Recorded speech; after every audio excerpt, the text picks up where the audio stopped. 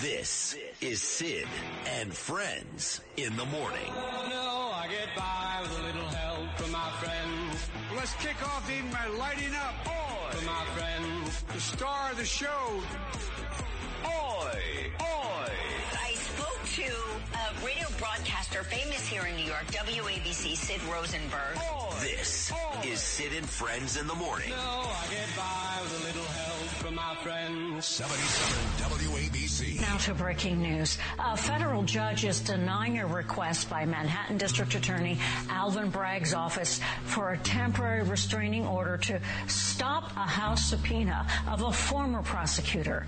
A district judge said former Assistant DA Mark Pomerantz must appear for a deposition and that it is not the role of a federal judge to dictate congressional actions. There is breaking news in the federal criminal investigation into Hunter Biden's tax returns. An attorney for an IRS supervisor sent a letter to lawmakers asking for whistleblower protection, saying his client has information that suggests the investigation is being improperly influenced by, quote, preferential treatment and politics. My client wants to come forward to Congress. He's ready to be questioned about what he knows and what he experienced under the proper legal protections. Washington, it's time to respond.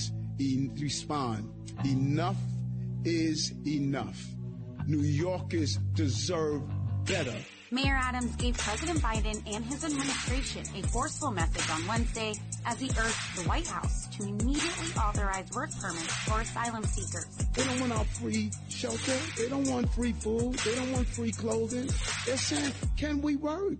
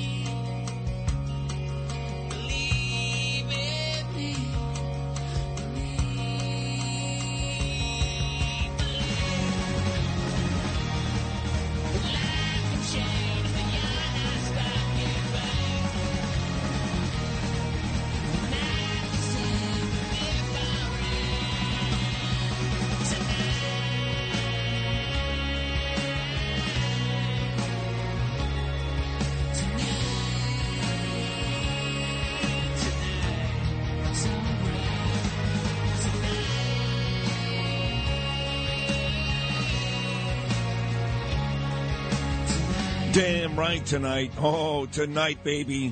Newark, New Jersey, 7:30 p.m. I know Joe Nolan is listening very, very intently right now. We're going to drop the puck for a Game 2 between the New York Hockey Rangers and the New Jersey Devils. I know you folks expected I would start with the IRS whistleblower or Mayorkas or Donald Trump or Eric Adams. No. Game 2 in New Jersey tonight, the Rangers and the Devils, and I can't wait, especially when you consider how the Rangers just took apart New Jersey in a 5-1 road win Tuesday night in Game 1. You know, Lewis is out now, I think, until Tuesday. It turns out that the great Lou Ruffino and his lovely fiancée, MJ, they both have COVID. They've never gotten it before. First time for both of them. They both have it. So Lewis is out. And Lou's the man. I love Lou, and he has been just an amazing addition to this show. Amazing. But sometimes he's just a moron. I mean, I couldn't, for some reason, I couldn't explain to him enough yesterday that the Rangers are the underdog in this series.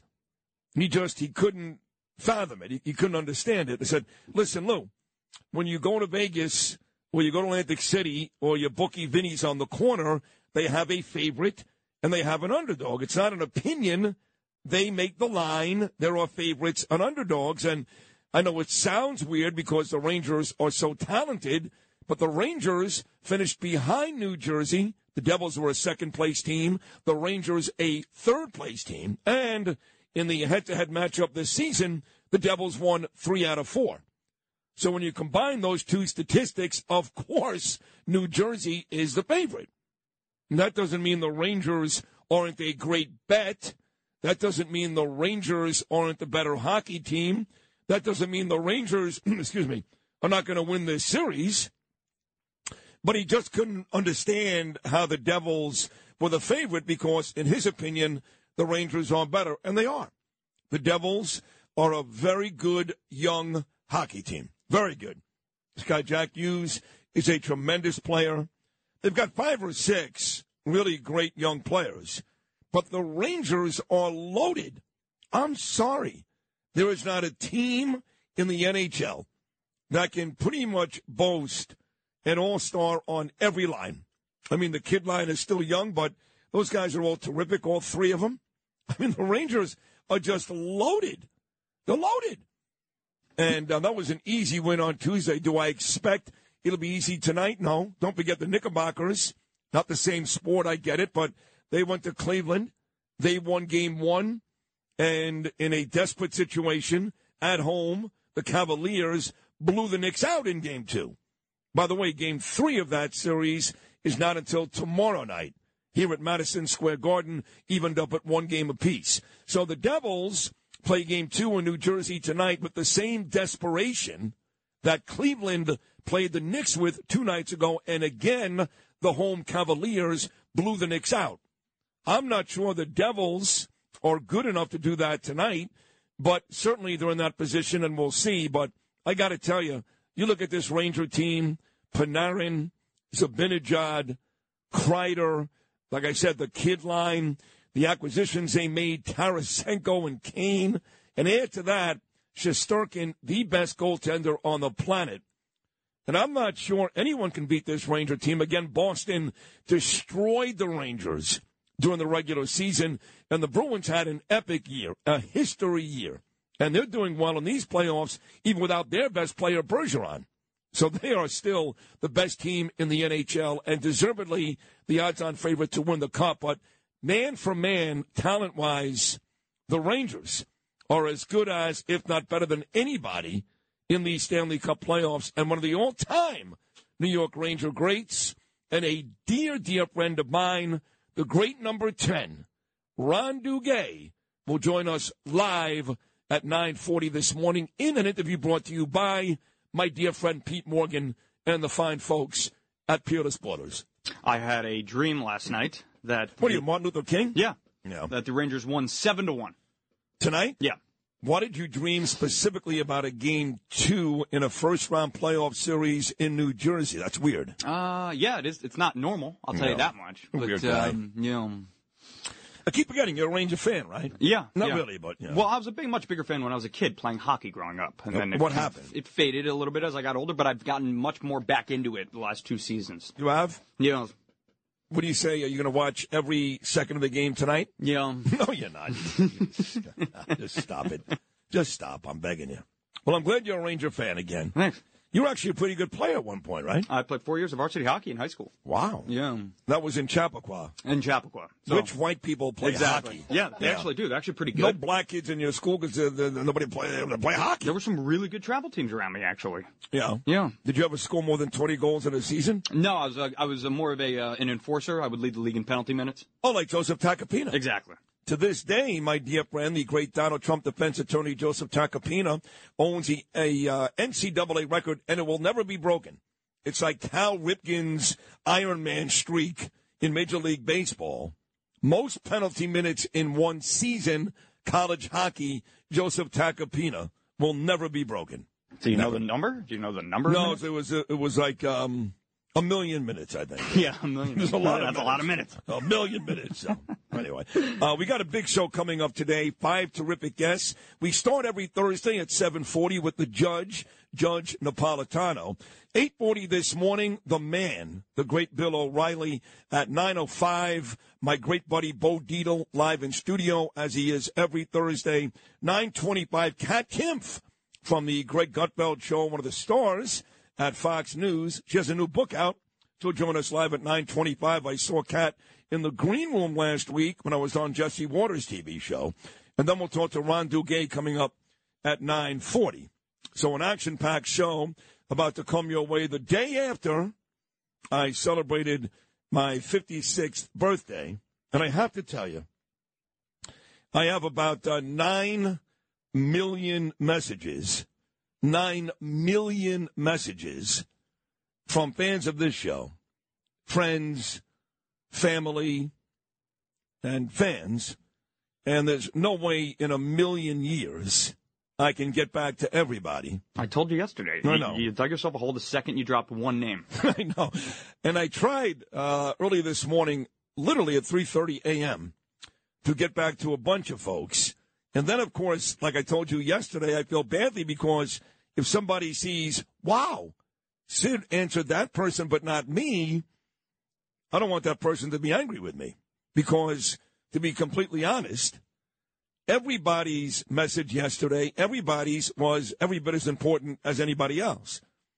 Just because I answer somebody and not you doesn't mean your message wasn't as important. And I can promise you this, on my father's memory, I can promise you this. I read every single message, Instagram, Facebook, you guys sent me. Everyone. And they were lovely. They really were. And it was a great birthday. Now, look, we didn't really celebrate yesterday. It's a Wednesday night, middle of the week.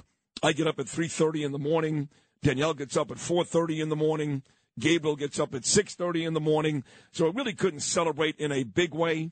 We had a nice dinner, the three of us, last night at Seymour's, which is a very good seafood restaurant right outside of Brookfield Place down in Battery Park.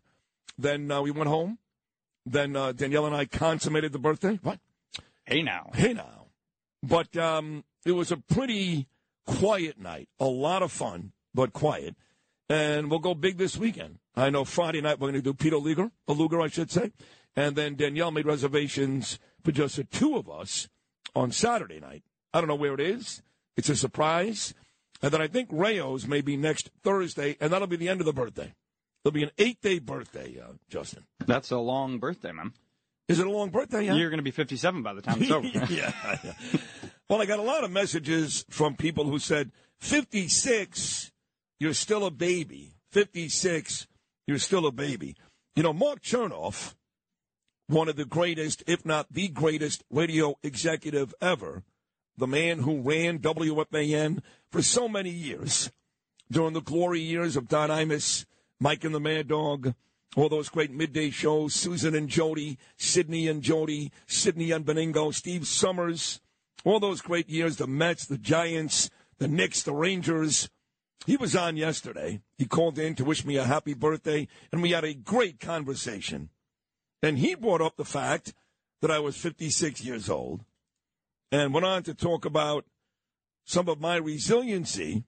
There were a lot of folks out there who would have taken the under 25, 30 years ago. If you'd have asked a lot of people, including Danielle, would Sid ever see 56, they would have taken the under. This is former WFAN radio executive and all-time radio great Mark Chernoff on this show yesterday talking about Sid at 56, cut number 15. You know, you're still a babe. You're only 56. You got a lot more years to go. And, you know, I'm proud of how you've really recovered from so many of the things, all those demons that you had. I remember we met at a diner once, you, me, and Danielle, out on Route 4 out in Hackensack or Paramus. I forget which town that was actually in, but it was out on Route 4. And you really needed help, and you got some, but you weren't willing to go all the way back then.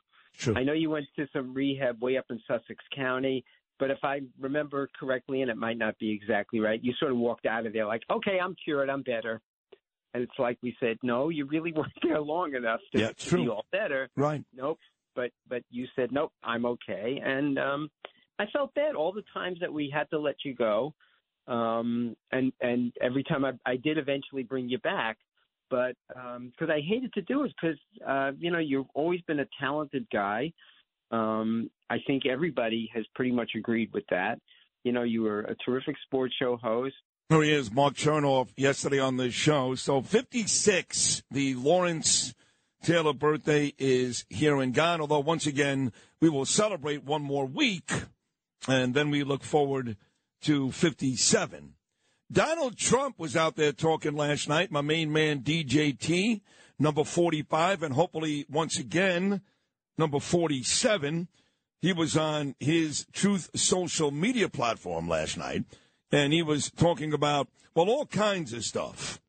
Talking about Alvin Bragg and Joe Biden, the radical left, the Democrat cheaters, all this stuff, Ron DeSantis even, all this stuff that he believes will make his path back to Pennsylvania Avenue relatively easy in 2024. So let's start with this one. This is the Alvin Bragg case here in New York. Again, Joe Tacopina was on with me yesterday. They're not due back in court until December for that case. And Tacopina remains pretty confident he'll get this case dismissed before they have to go back to court in December. Here is Donald Trump on his Truth Social video saying the DA, fat loser, Manhattan DA Alvin Bragg's charge is really weak. Cut number 3. The Democrat Party of disinformation is working full-time saying that the reason DA Bragg's charge is so weak is that it's going to help me get the Republican nomination. I'm the one they want to run against. Oh, they want to run against me so badly. Actually, it's weak because they have nothing but hate. And I'm the last person they want to run against. They said exactly the same thing in 2016, and how did that work out? It worked out pretty well for you, I would say. So, a lot to cover today. Once again, the IRS whistleblower, big story. John Solomon did a very good job with Rita Cosby last night. Solomon was also on Sean Hannity on Fox News last night. We got all the audio you need about that story. Mayorkas, sort of an apology. And once again, DeSantis versus Trump. That's become like Rocky versus Creed, or maybe even better. More like Ali versus Frazier. Down goes Frazier. Down goes Frazier. Trump versus DeSantis. We got it all for you. Once again, 5 big guests today. Judge Napolitano, Bill O'Reilly, Bo Dietl, Kat Timpf, and Ron Duguay. It's the Thursday edition of New York's favorite talk show. That's me, Sid Rosenberg, right here. Talk Radio 77, WABC. Handling legal matters is stressful. So, let the law offices of Frank Bruno Jr. provide you with the insightful counsel you deserve. The law offices of Frank Bruno Jr. has successfully handled thousands of cases for 25 plus years. They focus on elder law and estate planning, but are equipped to navigate you through all stages of family law and divorce to real estate law and probate. The law offices of Frank Bruno. Call 718-418-5000 or visit them at frankbrunolaw.com. That's frankbrunolaw.com. Frank Bruno. He's your numero uno.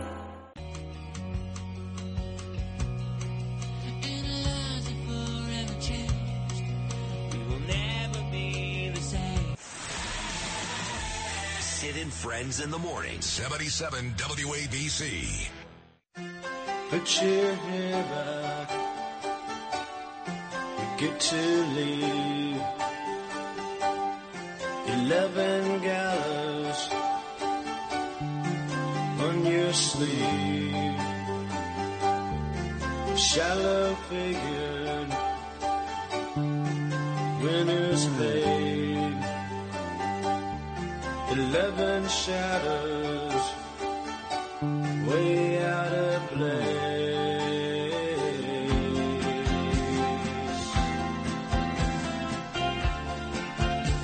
Standing too soon, shoulders high in the wind. Standing too soon,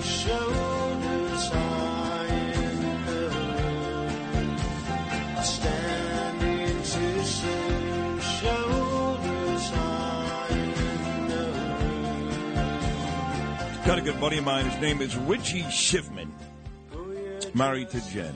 I know them from upstate for about 40 years, maybe more.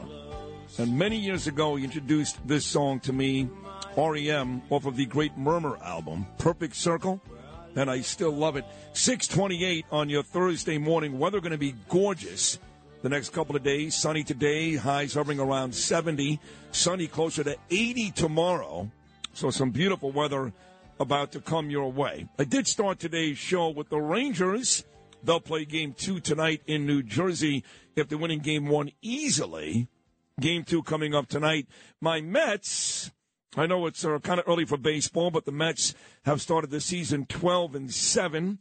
Right now they're 2 back of the Atlanta Braves. They just won the series in Los Angeles, took 2 out of 3 from the Dodgers, and now they move over from Los Angeles to San Francisco for a 4-game set against the Giants. And by the way, those are the 2 worst cities. You're talking about crime and homeless in America. Yes, Mayor Eric Adams can boast that we probably have it better here than L.A. and San Francisco, where the Mets have been all week long. But bigger story from the Mets than just a win over the Dodgers last night was Max Scherzer, one of the 2 Met aces, the other Justin Verlander. He's been hurt.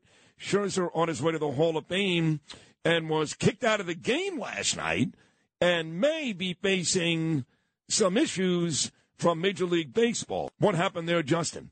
Well, he came out for the 3rd inning, I think before or either during the 3rd inning. He was pitching out there. They checked him for substances, and he claims that he was very adamant in the fact that he was just using rosin and sweat to make his hands sticky, which all the pitchers do in the MLB. And I'm convinced that most pitchers still use some sort of substance. That he was yelling and screaming, I would be an idiot. Yes. So when somebody yells and screams, and it's funny, I just got a text from one of the great defense attorneys in the world, not Joseph Tacopina, not Danielle Rosenberg, but my attorney, Arthur Aidala.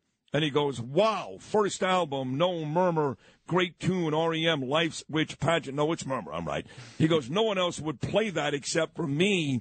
But Artie could appreciate this. When somebody is yelling and screaming, I would be an idiot to do that.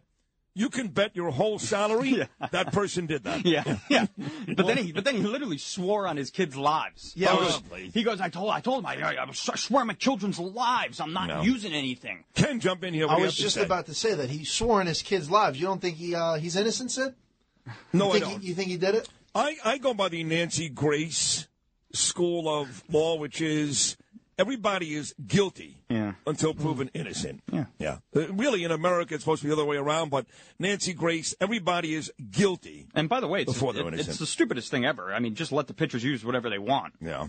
And batters are using a whole hell of a lot of pine tar. Sure. You don't care, do you? No, I really don't care. All right. We got, again, 5 great guests coming up today. Judge Napolitano, Bill O'Reilly, Bo Dietl, Kat Timp, and Ron Duguay. Also, traffic with Joe Nolan. His Devils in big trouble tonight.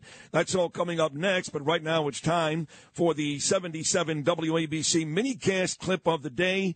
Get the whole story in under 10 New York minutes. Download and subscribe wherever you get your podcasts. Today's minicast is from the Dominic Carter Show.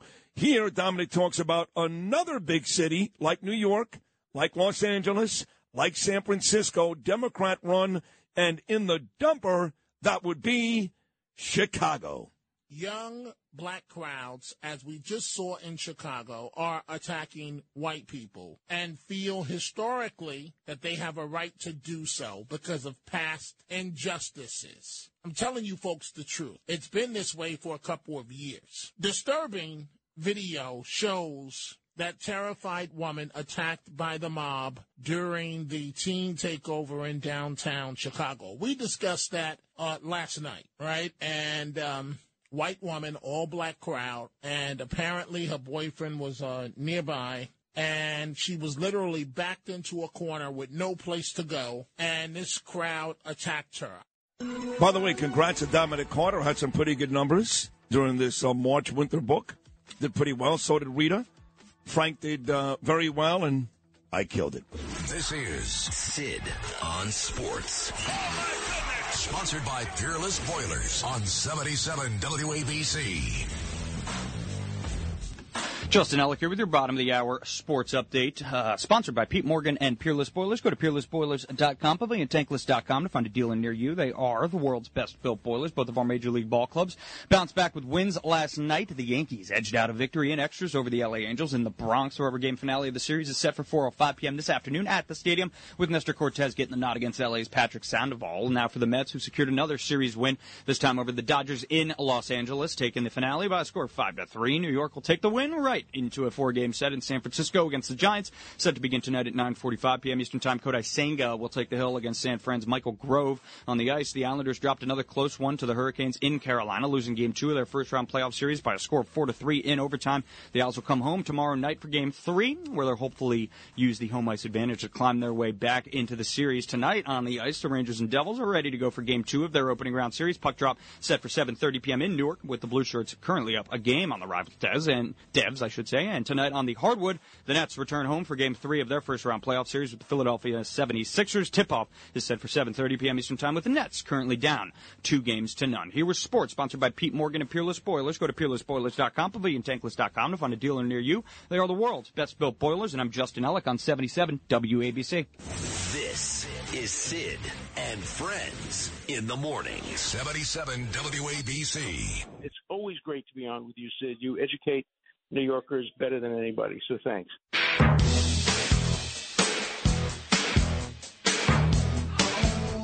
by the sea. Home by the sea. Home by the sea. Home by the sea. Creeping up the blind side, shining up the wall, stealing through the dark of night. Climbing through a window, step into the floor, checking to the left and the right. Picking up the pieces, throwing them away. Something doesn't feel quite right. Help me, someone, let me out of here. Then out of the dark, we suddenly heard, welcome to the home by the sea. Sounds very sweet there, Alan Dershowitz, telling me that I educate New Yorkers better than anybody. And really, it's the guests who do that. I don't. I talk about a bunch of nonsense. But on a day like today, when you've got Judge Napolitano, Bill O'Reilly, Bo Dietl, Kat Timpin, Ron Duguay, odds are someone's going to learn something. Whether it's about comedy, hockey, the politics, you'll learn something today on the Sid Rosenberg Show. The cover of today's New York Post reads like this: if your application is denied or you attempt to cross into the United States unlawfully, you will not be allowed to enter. Who said that? President Biden, January 5th, 2023. And then it goes on to say in very big black bold print, Biden lied. Shocker. No. Yeah, he lied. No. He's a liar. No. But he's also senile, so I'm not even sure if he knows he's a liar. You know? I don't want to hear about that anymore. Stop well, it. there you go. He's an effing liar. Yeah, you're right. I'm a wrong. Scumbag. I agree. Post special report, borders still open, migrants being waved right in. Shelter beds at 130% capacity, and it's only getting worse. And here it is, the coup de grace. And no, he did not contact me yesterday on my birthday. He did not. Mayor Adams, the president has failed this city. So I walk in and I see this, and I'm like, finally. I've been very critical the last 3 weeks for the mayor. I played it a bunch yesterday, dating back to 3 weeks ago today. That was the last time the mayor was on this show. 3 weeks ago today. It was opening day. Yankees and Giants. Ironically, the Mets play the Giants on the West Coast tonight. And I brought on the mayor to talk about baseball. But that morning we found out, again, at the risk of repetition, that the grand jury was going to go away for about a month. And it looked like Alvin Bragg's case against my friend Donald Trump was about to die. And, of course, hours later on that same day, it turned out that Donald Trump was, in fact, indicted. And when I played the cut yesterday, more than once, of me and Adams, it was increasingly clear that Mayor Adams knew that there was going to be an indictment. Now, I didn't pick up on it at the time. I really didn't, I'll be honest. But it was increasingly clear that the mayor knew about it. And then I asked the mayor about Bragg giving the mayor ample opportunity to crush the Manhattan DA. Because while Eric Adams continues to tell folks that New York isn't all that bad and Jim Jordan in Ohio is worse and Ron DeSantis and Florida is worse and San Francisco is worse and Los Angeles is worse, well, maybe some of that, not all of that, trust me, maybe some of that is true. It doesn't matter. It doesn't change the fact that New York is still not safe. Ask Curtis Sliwa, who was his wife, Nancy, was attacked on the streets of New York not that long ago. Ask my friend Corey Zelnick, whose beautiful wife, Jessica, on the Upper East Side, attacked on the streets not that long ago. Ask my dear friend Elvis Duran, talk about ratings, Mr. Z100, who was attacked on the streets not that long ago. So Adams, while he's made some headway, it's about the size of a pubic hair. He's got tons of work to do. He is nowhere near the celebration stage. So 3 weeks ago, he's on this show, and I give him an opportunity to crush Alvin Bragg for worrying about Donald Trump, when in fact, the city that the mayor oversees, the city that will determine whether or not Eric Adams is a good or bad politician, the city that may very well pave the way to the White House, which is all Adams wants. He can deny it all he wants. I'm telling you, his designs are on Pennsylvania Avenue, not Gracie Mansion. But if the city continues the way it's going, he ain't getting there unless he's taking a bus like the rest of us on a D.C. tour. So I gave him the chance to crush Alvin Bragg, who spends his time worrying about Donald Trump instead of people committing real crimes in this city. And Adams blew it 3 weeks ago today. Now we hear the grand jury maybe another month. It ain't going to happen because the truth is Alvin Bragg does not have a case. What are your thoughts on the Manhattan DA getting in so deep that he tried to bring a case that, quite frankly, Mr. Mayor, doesn't exist? You know, there's one thing I learned, Sid. Let prosecutors do their job, and I'll do my job. I do not get involved with it. I do know that there are layers to an investigation, and that I don't recall the DA ever stating that where was he in the process. I think there was a lot of speculations. There was a lot of rumors. There were a lot of innuendos flying around. But I think the DA has been extremely professional. No, right there he loses all credibility, Mayor Adams. The DA, that fat loser, has been extremely professional. Come on. So then, like I said, going back to the original start of this segment, Mayor Adams, the president, has failed this city. So I run in and I go, Justin, I've been waiting forever for Mayor Adams to personally call out by name, Kathy Hochul, Carl Heastie, Andrea Stewart-Cousins, Alvin Bragg, Al Sharpton, you name it. Just give me somebody. And I read the cover of today's New York Post. The president has failed this city. Adams calls out Joe on lack of migrant aid is in the New York Daily News. So both New York papers have Eric Adams calling out Joe Biden, and guess what? He didn't do that. He didn't do it. What he said yesterday, he has said before, time and time again. He's talked about the quote-unquote national government failing us. He didn't call out Joe Biden. He didn't say the quote-unquote president has failed us. I know it's semantics. I get it. When you say the White House, when you say national government, clearly you're referring to the president. But until he actually says Joe Biden's name, I believe he's still running for cover.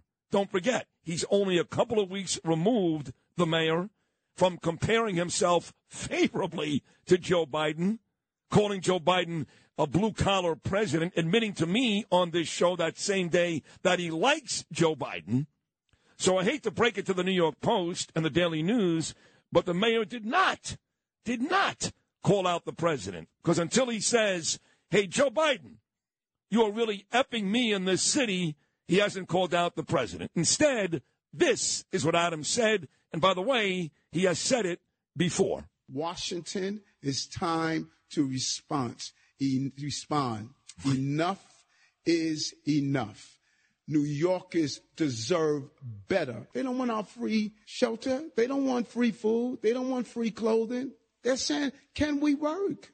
Fortunately, they can act with a stroke of a pen. That's all it takes. Thousands of people are waiting to come across the border and potentially end up in New York City. Why are you doing this to New York? The national government has turned its back on New York City. The national government. Now, did you hear, Joe? Let me go to Noam Laden, our very proud news director. Does a tremendous job, 5 to 6 every weekday morning. In between me and Frank Morano, does the news on this show. At any point during that cut, did you hear Eric Adams say the word president and or the name Joe Biden? Did not, no. Yeah. So why would the New York Post say, Mayor Adams, the president has failed this city, in quotes, when in fact he said the national government, which he has said many times before? He's never going to call out Biden because that's his buddy. Okay, then what good is what he did yesterday? I mean, what good is it if you're not going to call out the actual person? What does the national government mean? What is that? Well, the national government would imply the chief executive, who is Joe Biden. If you're so angry, and clearly the mayor is angry, if you're so angry, so pissed off, why bother with implications? Why not go for the jugular? You would think he would, just because he'd be looking out for us here in New York. But again, he's not.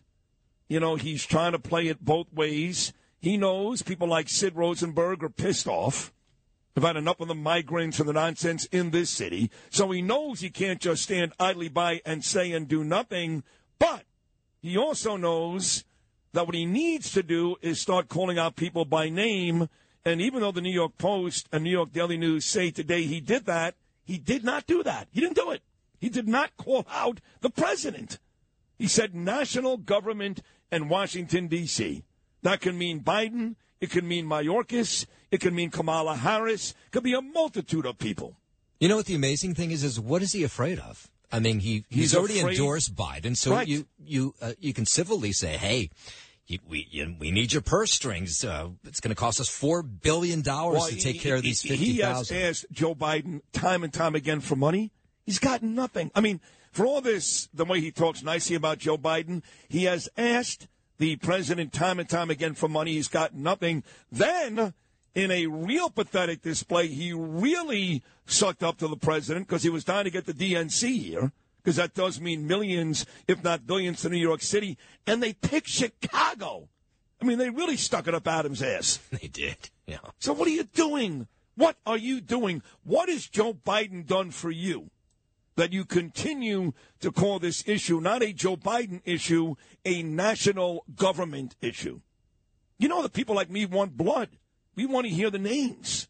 Hey, Mayorkas, you're killing us on the border. Hey, Kamala. You're the border czar, really? Hey, Biden, stop letting everybody in and ruining our cities and blaming Republican officials. That's what we want to hear. Is that asking too much? It's not. And, Sid, record number of people still streaming across that southern border, northern border, by the way, too. And guess where a lot of them are still coming? 200 migrants a day still coming to New York City. Right. I don't know.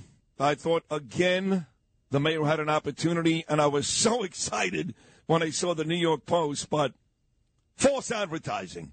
Somebody better call the Better Business Bureau. False advertising. 1-800-848-WABC. Thank you, Noam. 1-800-848-9222. Again, 5 great guests on the way. We're going to talk to Judge Napolitano, Bill O'Reilly, Bo Dietl, Kat Timpf, and Ronnie Duguay. All that on the Thursday edition of Sid and Friends in the Morning.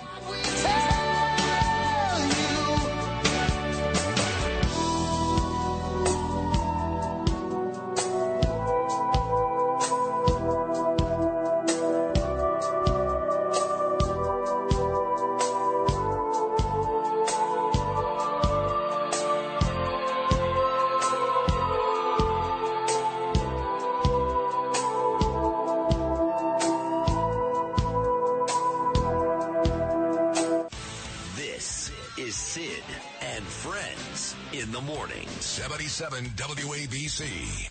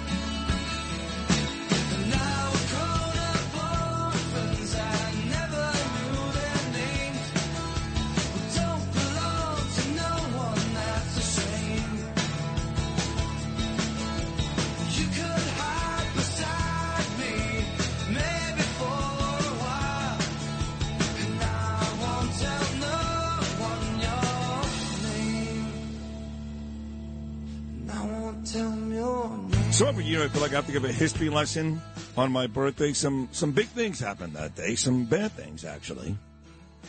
Timothy McVeigh, the Oklahoma City bombing, that was on my birthday, April the 19th. McVeigh, of course, was killed years later. Well, not killed, I guess. He got the death penalty. That was on my birthday. David Koresh, they actually burned down the Waco compound on my birthday. They did find the younger son, their brother, bleeding in a boat after the Boston bombings on my birthday. But today happens to be Adolf Hitler's birthday, April the 20th. Whoa. Yeah. So I had a chance to be born on my mom's birthday, which I was, or Hitler's birthday. And I think I got the better of the two. Well, you didn't have a choice. You got lucky. No, but, they, the doctors can find a way to get that thing out. And is that what they did? I have no idea. To avoid you having how would I know that? birthday. Yeah. Can't be born on Hitler's birthday. And the reason why I go back to that is, all these horrible school shootings and what's happened to our country really over the last 25 years. And it all started back in 1999, 24 years ago, with the Columbine incident. And those two kids, Dylan Klebold and Mark Harris, picked this day, Adolf Hitler's birthday, on purpose to do that. And we've seen so many since, two in particular that were really horrendous. Adam Lanza, Sandy Hook, Connecticut, and then the most recent one in Uvalde, Texas. But it all started really 24 years ago today with Columbine. And to me, that's when the country started to really, really go down the tubes. 24 years ago today, Columbine. Adolf Hitler's birthday. And 420, of course, for you pot smokers. I guess it's a big deal today? yeah, I guess. There you have it. All right, folks, 1 hour in the books. 7 o'clock hour, which includes Bill O'Reilly's morning message and the judge, Andrew Napolitano. Hour number 2 of New York's favorite talk show. That's me, Sid Rosenberg, coming up on Talk Radio 77 WABC.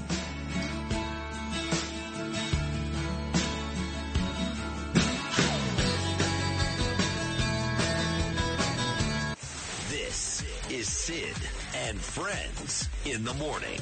But you say he's just a friend. Oh, you're my best friend. 77 WABC.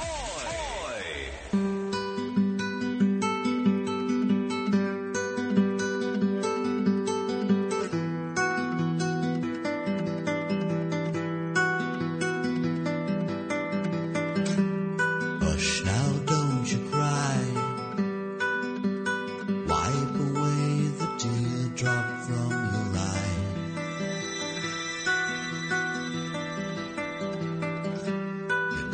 were safe in bed. It was all a bad dream spinning in your head.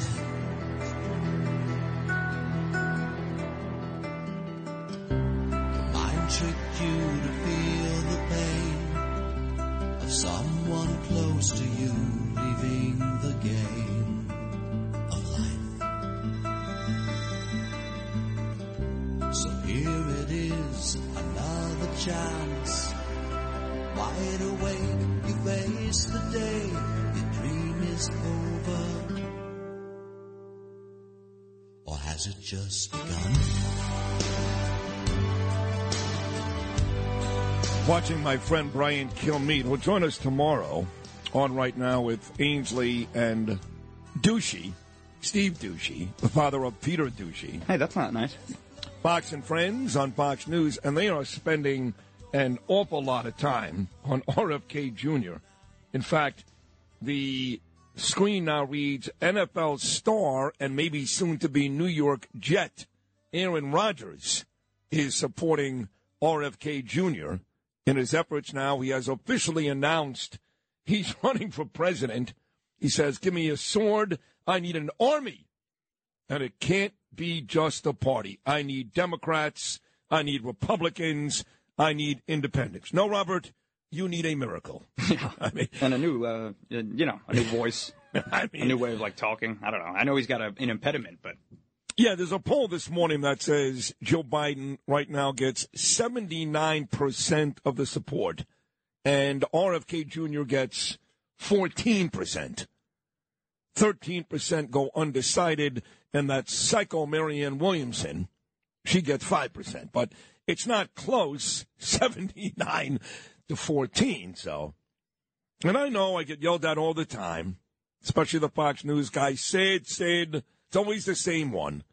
No one thought Barack Obama would win. He came out of nowhere, but come on, man. He checks so many boxes. He's black. That's a big one. Huge box. Huge. And also articulate and wonderful speaker, beautiful family, all that stuff. This guy, a Kennedy, like the least known Kennedy, down 65 points to this stuttering, muttering prick president? I'm going to take him seriously? Are you nuts? RFK Jr. But Aaron Rodgers loves him. Well, because it's the whole vaccine thing. RFK's a big, When is Aaron Rodgers going to be a Jet anyway? Listen, this has taken so long that I can pretty much almost guarantee you at this point that it's going to fall through. No, it's not. Yes, it is. It's going to It's the Jets. I mean, it could fall through. That's true. Good point out at Ken there. So do you know that we have a huge listenership? This goes back to the days when my late, great dear partner Bernard was still alive. Rikers Island, there are a bunch, you know this for a fact, Justin. Yeah. A bunch of inmates that listen to me every day, and me and Bernie way back when. In fact, we used to have these really stupid meetings, the program director, all three of them, Craig Schwab, Dave Labrosi, and the latest, Matt Meany. Stupid meetings. And they would tell us what to do, what to say, and nonsense. The last thing talent wants to do, after doing a 4-hour radio show, the last thing talent wants to do was sit in a meeting, folks. This is not an office. We're talent. We want to do our show and get the hell out of here. So we'd have these meetings, and we would talk about what we were going to do and maybe do some events on the road. And the one that kept coming up was doing a live show. You were there for this, Justin, at Rikers Island. This is after I was detained. And I thought it was a great idea. So it turns out there's a local story today where the city is now going to basically charge us $53 million for prisoners being treated unfairly at Rikers. Now, let me say this.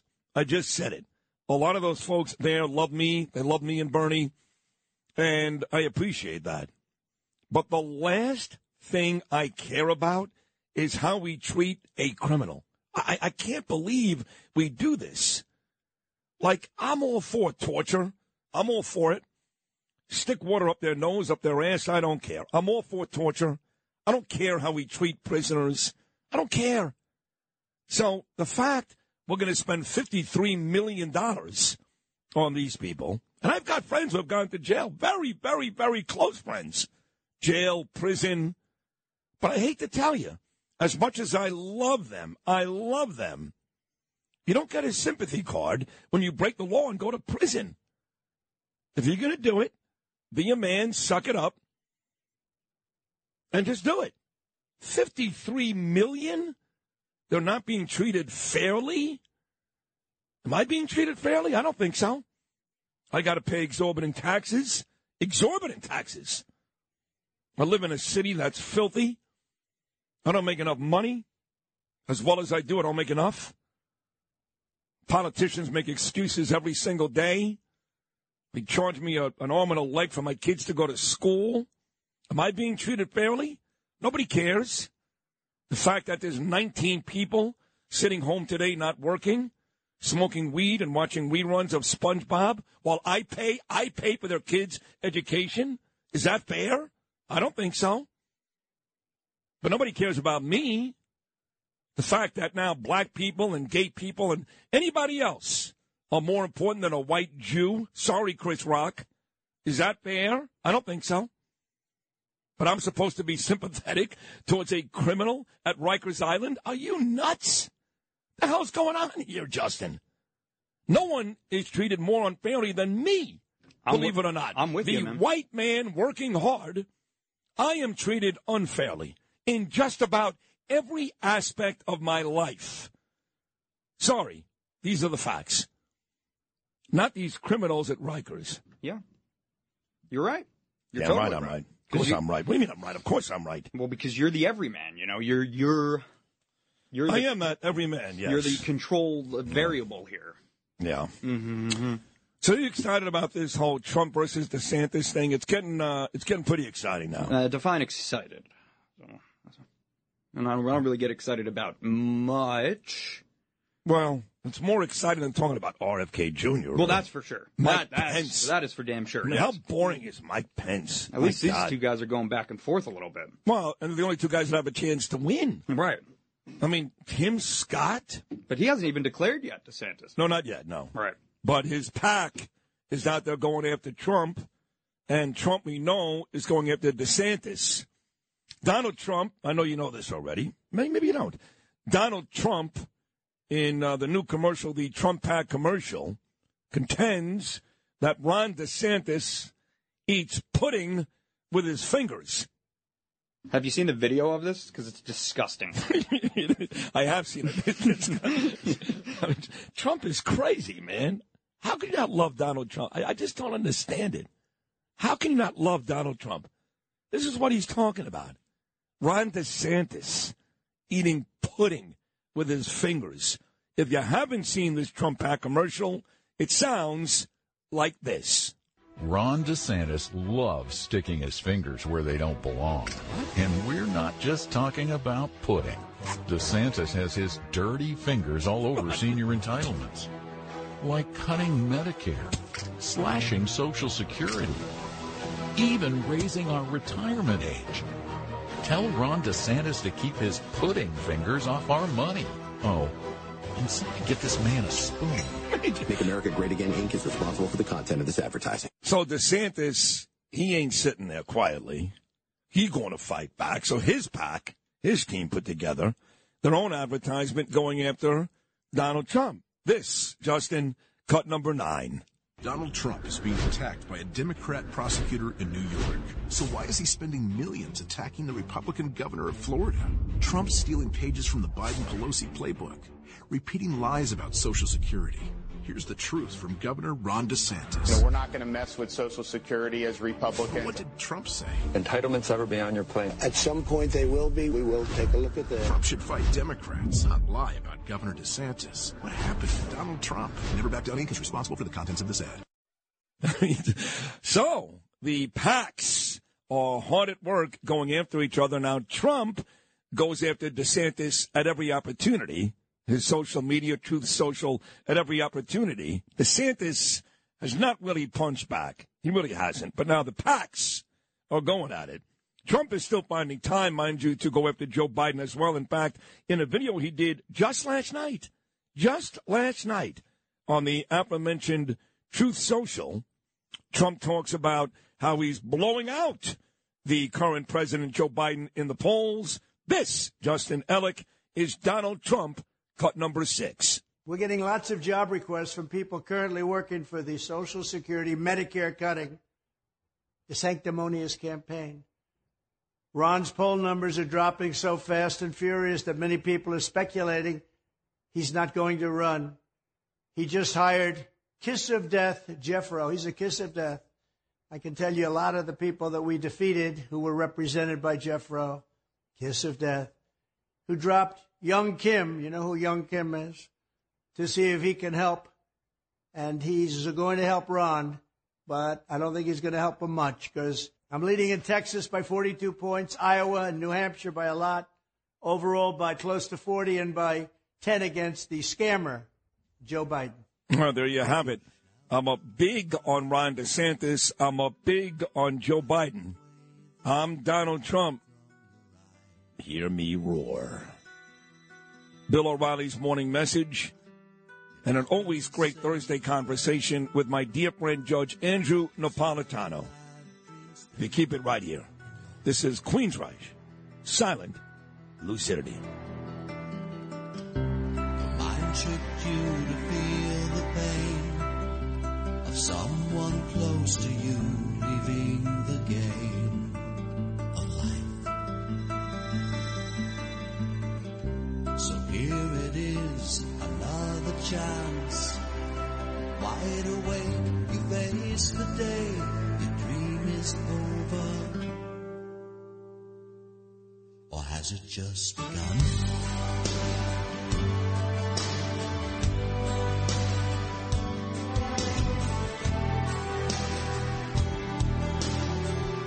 Sid and Friends in the morning. 77 WABC. I mean, working at one of the great AM signals in New York was, of course, WFAN, and they still operate on the AM. And I know that your boss got, I guess, Mike Pence to record a PSA. Yep. And hopefully AM radio will survive. There's a lot of great radio stations that, for whatever the reason, are not on FM. And, I certainly hope the AM dial remains an integral part of radio and stays in cars, but not my call. I just wish and hope that it does remain. It's deserved that, not everybody can move over to FM for whatever the reason. And most AM signals, especially whether it's the big cities or the small cities, do have a local purpose and a local reason for being there.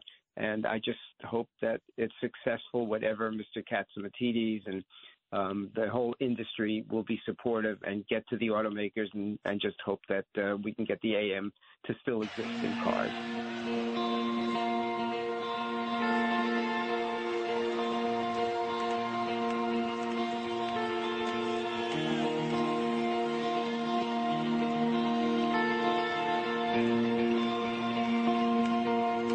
So, we're making a DVD here tonight.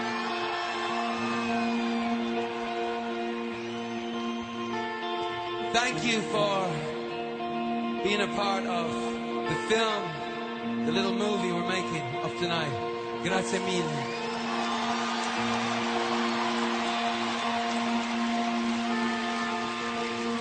You kind of invented the movies though, didn't you? Yeah. When the stained glass windows, they were the first movies. Stories told through color projected by sunlight. The Duomo, just up the road, was like the first cinema in Italy. I don't know what I'm talking about here, but excusez-moi.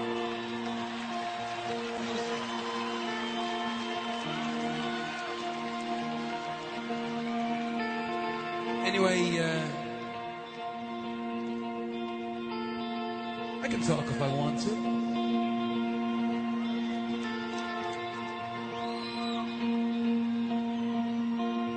I have climbed highest mountains. I have run through the fields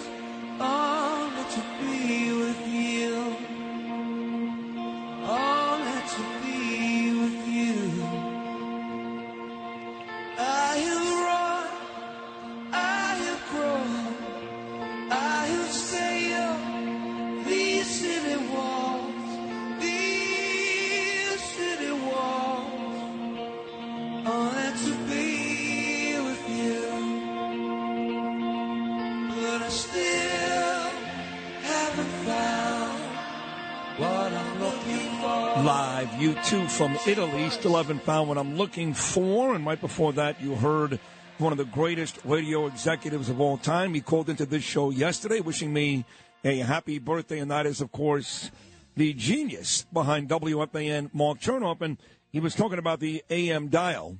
And he's right that John Catsimatidis, our boss, savior, dear friend here, he's been very involved in making sure that automobiles moving forward still have AM radio.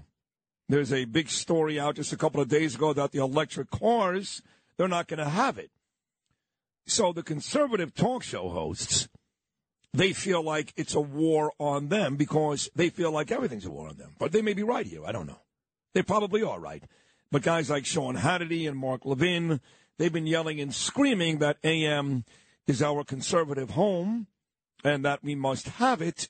And if you get rid of it, it's an attack on conservative radio. In fact, here is Levin, this cut number 19, talking specifically about that. The average one, the weasel, Mark Levin, cut number 19. Ford is the latest manufacturer that says the future production of cars will not include the AM platform, Mr. Producer. You saw that, right? BMW has said it. Others have said it because it interferes with something or other. They finally figured out how to attack conservative talk radio, Mr. Producer. Let me be the first one to say it. Right at the manufacturer level. Rather than going after us through the FCC, rather than going after us through legislation, rather than going after us through boycotting advertisers and all the rest, just don't make AM stations available in automobiles anymore. Because not all, but most conservative talk shows are on the AM band. That doesn't mean you won't have alternatives, of course. There are many alternatives, but that's not my point. This idea that all of a sudden you're going to remove the AM band from cars, that's aimed at people like me to prevent people like you from just turning on your radio as you drive in your own local area or general area and listen to the station. Levin, by the way, to his credit, did nearly triple WOR last book. He got a 2.9 to their 1.1, and Levin's 2.9 is not exactly my 7.7. Sid and Friends in the morning. 77 WABC.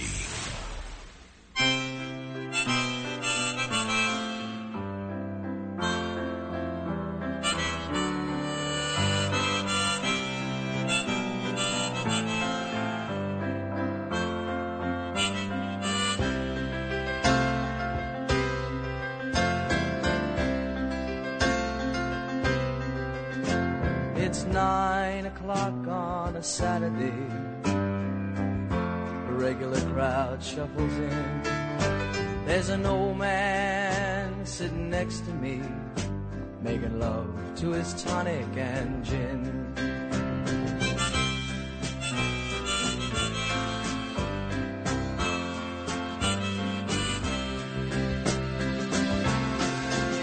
He says, son, can you play me a memory? I'm not really sure how it goes, but it's sad and it's sweet and I knew it complete when I wore a younger man's clothes. La la la li li da, la la li li da, da da.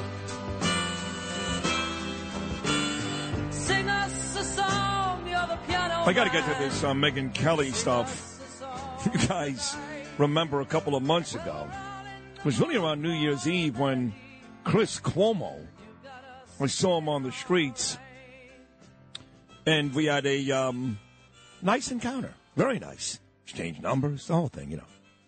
And then, about 2 weeks after that, when I reached out to Chris in an attempt to get him on the show, in one text, he went berserk, lost his mind, threatened me physically. I'm going to choke you. I'm going to kill you. You talk bad about my brother, blah, blah, blah, blah, blah.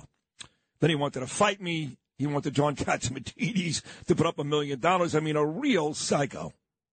You know, he's basically his brother without any brains. He's better looking, but he's his brother without any brains, you know. So, long story short, Cindy Adams does a whole story in the New York Post, and then Chris Cuomo just goes away. Somebody got to him. His brother or somebody said, Chris, You're not going to win this one. You got 9 people watching you on News Nation. Sid is a beast. Mornings in New York. You're not going to win this one. Shut up. Leave it alone. I have not heard a word from Chris since. Well, you should see my text conversations with him. Oh, afterwards? Afterwards. Because you try to book him, too. I would try to book him, and so it's just a string of texts from me, no answer from him. No answer. And then it's just, hey, do you want to come on the show tomorrow? Hey, do you want to come on the show tomorrow? Nothing. Yeah. And now, of course, I've decided I don't want either Cuomo on the show. I mean, I came a pubic hair away from putting Andrew Cuomo on, and I'm happy I didn't, to be honest. Anyway, so Megyn Kelly on her podcast destroyed Chris Cuomo yesterday, and in doing it, used the word vagina. How great is that? We'll get to that later. We put this time aside every Thursday morning to talk to one of the smartest guys in the business, many, many, many years on Fox News, radio shows. I miss a bunch of others. And he's my friend, Judge Andrew Napolitano. Judge Knapp, happy Thursday morning, buddy. How are you? Oh, good morning, my man. I'm fine. I'm laughing like hell because these people are all my friends. Andrew Cuomo is my friend. I would never admit that in public, ever. Ever. Listen, I owe Andrew a huge dinner. We had a bet over the Fox Dominion case. I bet that Fox would take it to the jury. He bet that it would be settled. He won. He gets to pick the restaurant. He's going to call Page 6. We're going to sit down and have dinner. Well, you're going to have dinner with Andrew Cuomo, but now, because of what you just said, you're never going to have dinner with Janice Dean. I can tell you that because she really upset. And she's right. Both of her in-laws died because of Cuomo's policies. But we'll get to Andrew Cuomo somewhere down the road. I want to talk about the mayor. The mayor is all upset. The New York Post really does me a disservice because it reads on the cover, Mayor Adams, the president has failed this city. Well, Mayor Adams never mentioned the president. Never did. Never mentioned Joe Biden's name. In fact, he never does. He refers to it as the national government. So the Post kind of lied today. So did the Daily News. And Adams is not complaining about the amount of migrants in New York City. He wants the White House to give these people work authorizations so they can get to work. So Adams had an opportunity here once again to call out Joe Biden personally. He didn't do it, and he's worried about these people working. How about keeping them out of New York City? Well, I'm with you on this, Sid. Adams is a Democrat, and he doesn't want to be perceived in public as attacking Joe Biden. Joe Biden is all over the place on the immigration. I think the Democrats are in favor of as many immigrants in the country as possible because they want these people eventually to be able to vote for the Democrats. On the other hand, I think a lot of immigrants are hardworking people that are escaping economic and political repression, and they want to come here for a better life. And the government should make it easy for them to have a better life. Joe Biden is all over the place. You knew where Trump was on this. You don't know where Biden is. And as far as the mayor is concerned, he's getting a raw deal. The Democrats are sending these people here. The Democrats are pushing this problem on him, and he doesn't want to be perceived as criticizing them. I don't know what he's going to do. I really don't. Well, you just nailed it. He does not want to be perceived as criticizing them because he has his designs on the White House, and he knows these people need to be his friends if it's going to be that way. And that upsets me just a little because you want to really believe that Adams cares so much about New York City, and New York City comes first. But if you really, really believe that, you're somewhere between delusional and naive and maybe even stupid. Do you really think he has designs on the White House, Sid? 100%. Wow. 100%. So now I'm going to be very rude. Would you invite me to one of these dinners that you have with him? I would love to interview him. I got to tell you, I haven't talked to the mayor. The last time we spoke was on this show 3 weeks ago today. It was opening day, Yankees and Giants. We haven't talked since, and I've been very, very, very critical. In fact, on that day 3 weeks ago, he actually said, quote, the Manhattan DA, Alvin Bragg, is being professionally excellent. What was the exact 2 words you used, Justin? Extremely professional. Extremely professional. This was hours before they announced the indictment of Donald Trump. Once he said that on this show 3 weeks ago, I'm like, okay, he needs a timeout. He needs a timeout, and he really believes that. Or at least he's telling people that Alvin Bragg has been extremely professional through this whole matter with Donald Trump. What kind of nonsense is that?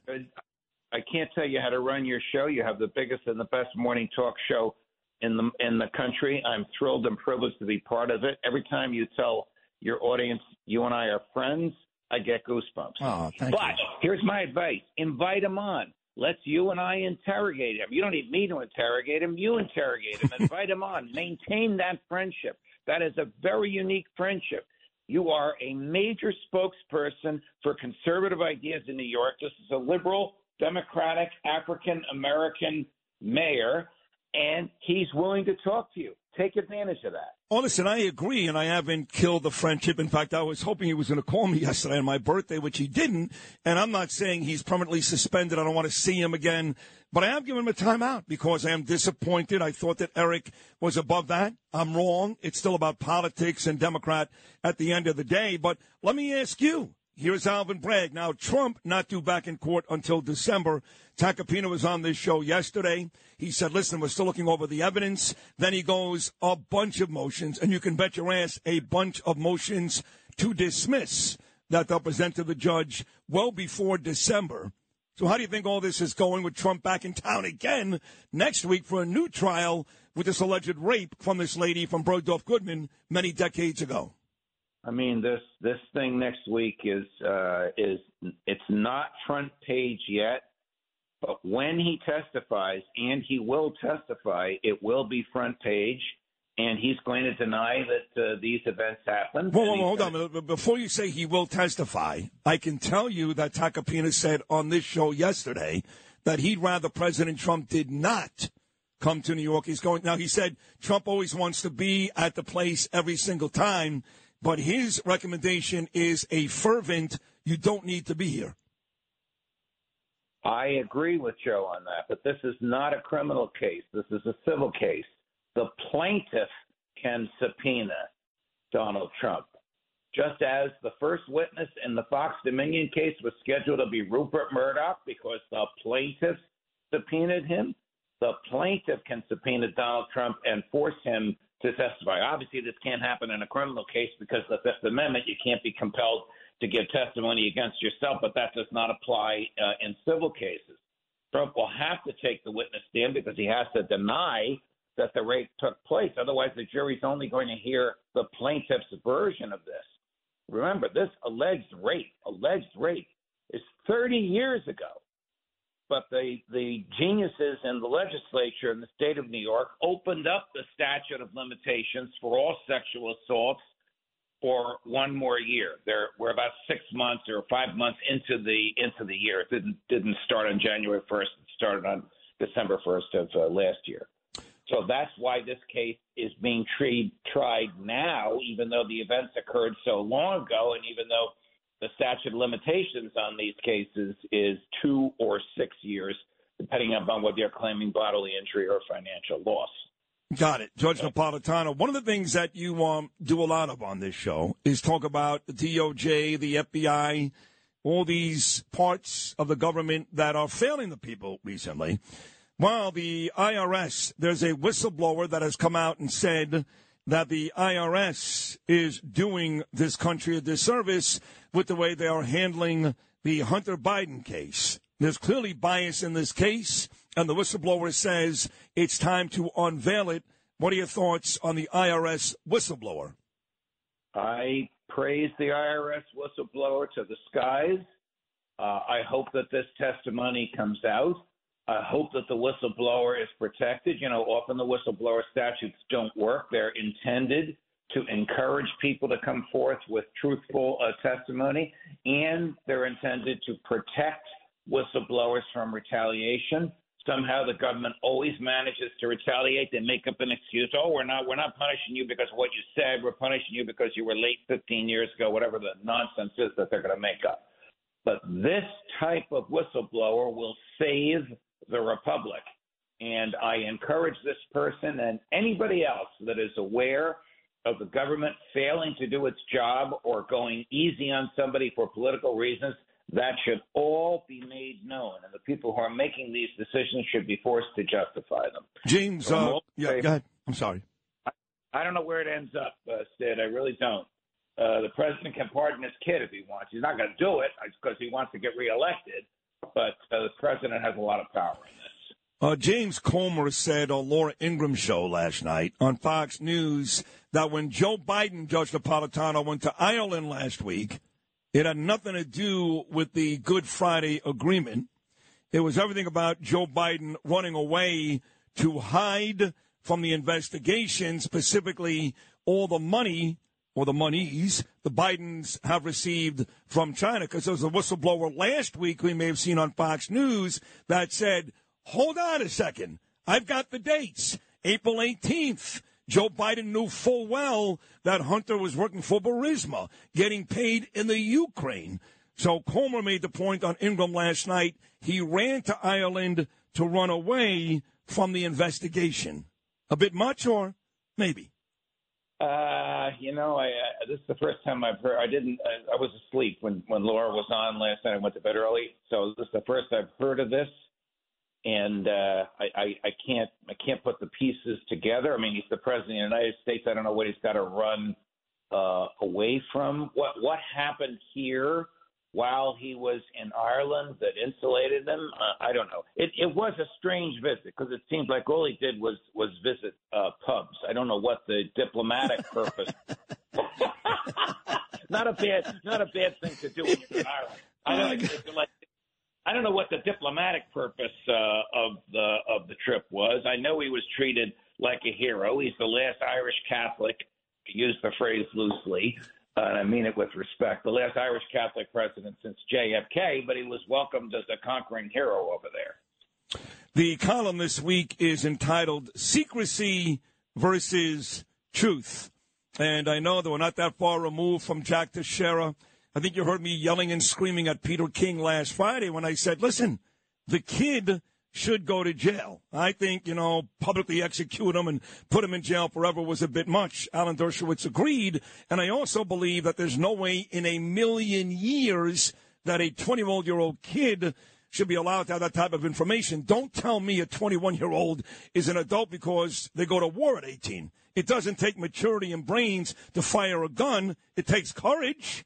It takes pride, but not maturity. 21 to me is way too young to have that type of information available at your fingertips. But with that said, I do believe Jack Teixeira should be put in jail for quite some time.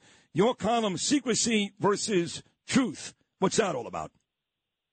Jack Teixeira is an American hero, along with Bradley Manning and Julian Assange and Daniel Ellsberg and Edward Snowden. I noticed, by the way, you referred to him as Bradley Manning and not most recently Chelsea Manning. All right, okay. And Tucker Carlson called him a hero last week too, and he got killed on this station by guys like Peter King. I know. I'm getting killed. Listen, I have a libertarian podcast, as you know, Judging Freedom. I have a couple of million viewers a week. I am blessed to have viewers of that magnitude, and I get killed even by my libertarian followers when I say this. But here's my argument. Because of what Jack Teixeira did, we now know that the government has been lying to us. Victoria Nuland, she of the first Trump impeachment, has been lying to us. Tony Blinken, the Secretary of State, has been lying to us. Lloyd Austin, the Secretary of Defense, has been lying to us. The President of the United States has been lying to us. What are they lying about? They are fighting a war that they know they are losing. And we have the right to know when the government is lying to us. And without people like Teixeira, we would never have known it. Wow. So, again, your stance is Judge Napolitano, one of the brightest guys in the business. Not only is Jack Teixeira not a criminal, he's a quote-unquote hero. Yes. I hope we are still friends. No, listen, I think he should be in jail. I do, because he shouldn't put himself in that position to be a hero, right? He's got information. He shouldn't share it.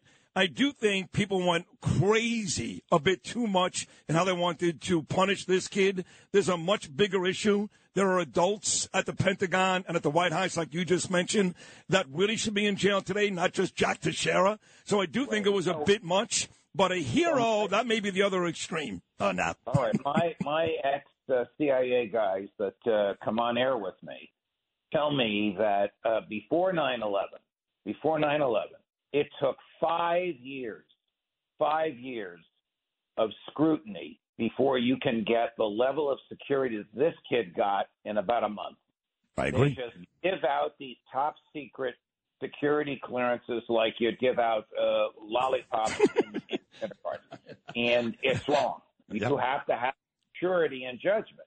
This kid, by the way, is not the person who exposed it. He exposed it to his chat room. Somebody in the chat room gave it to somebody else, and that person gave it to the website that exposed it. Why did he expose it to the chat room? He wanted it to feel important to his teenage buddies. Right. No, listen, I've made the point. Level of immaturity that is shocking that a person would have a top secret security clearance with that level of immaturity. Listen, Shocking. I remember when I was 21, I was a kid. And Bo tells me I was a cop, and Peter goes, there are guys serving. I don't care who you are. You are not mature at 21 years old. If you can't be president till you're in your 30s, why would you give a 21-year-old kid that type of information, right? You wouldn't give him the nuclear codes, but you're giving him that. It makes no sense. And again, I think he's still guilty, not on your side 100%, but I can see where you're coming from as well. And as always, a great conversation, Judge Napolitano. Love you. Thank you so much. We'll do it again next Thursday. I hope I stirred the pot for you. Love you, Tuesday. All the best. Belated happy birthday, young man. Thank you. Yes, today, my first day officially at 56. Still a lot more to do. 4 great guests about to come your way, including Bill O'Reilly. We're going to talk to Bo Dietl live in studio. That's always great. Kat Kemp. She's got a new book out. Ron Duguay. Rangers and Devils, Game 2 coming up later on tonight. And Gnomes Nuggets. All that's still to come. We're only halfway through Sid and Friends in the morning on a Thursday.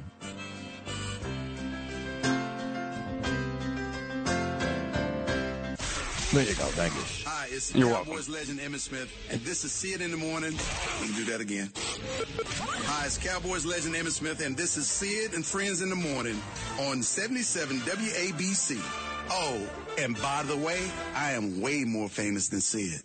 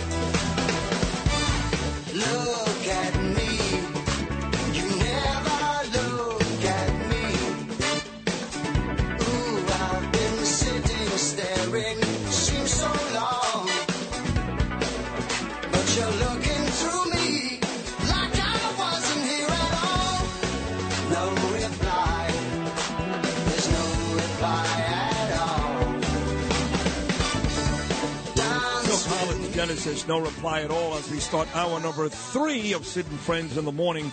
Great first 2 hours. Judge Napolitano was terrific. We got 4 great guests still to come later on this hour. Really 5 if you include Gnomes Nuggets, which people love. I must tell you, they love it. Not just my beautiful wife, Danielle. Who else told me yesterday that they love this segment with Gnome? Well, I don't remember, but there was somebody. And a female, by the way. That's at 8:25. Bill O'Reilly, 8:40. Bo Dietl, always a ton of fun, live in studio at 9:05. Kat Timpf has a new book out. She's on Gutfeld Show. And I saw her in the green room when I was going on Jesse Waters' show last week. She'll join us at 9:25. And Ranger great Ron Duguay with the Rangers and Devils set to skate Game 2 in Newark tonight. The Rangers up 1-0 there.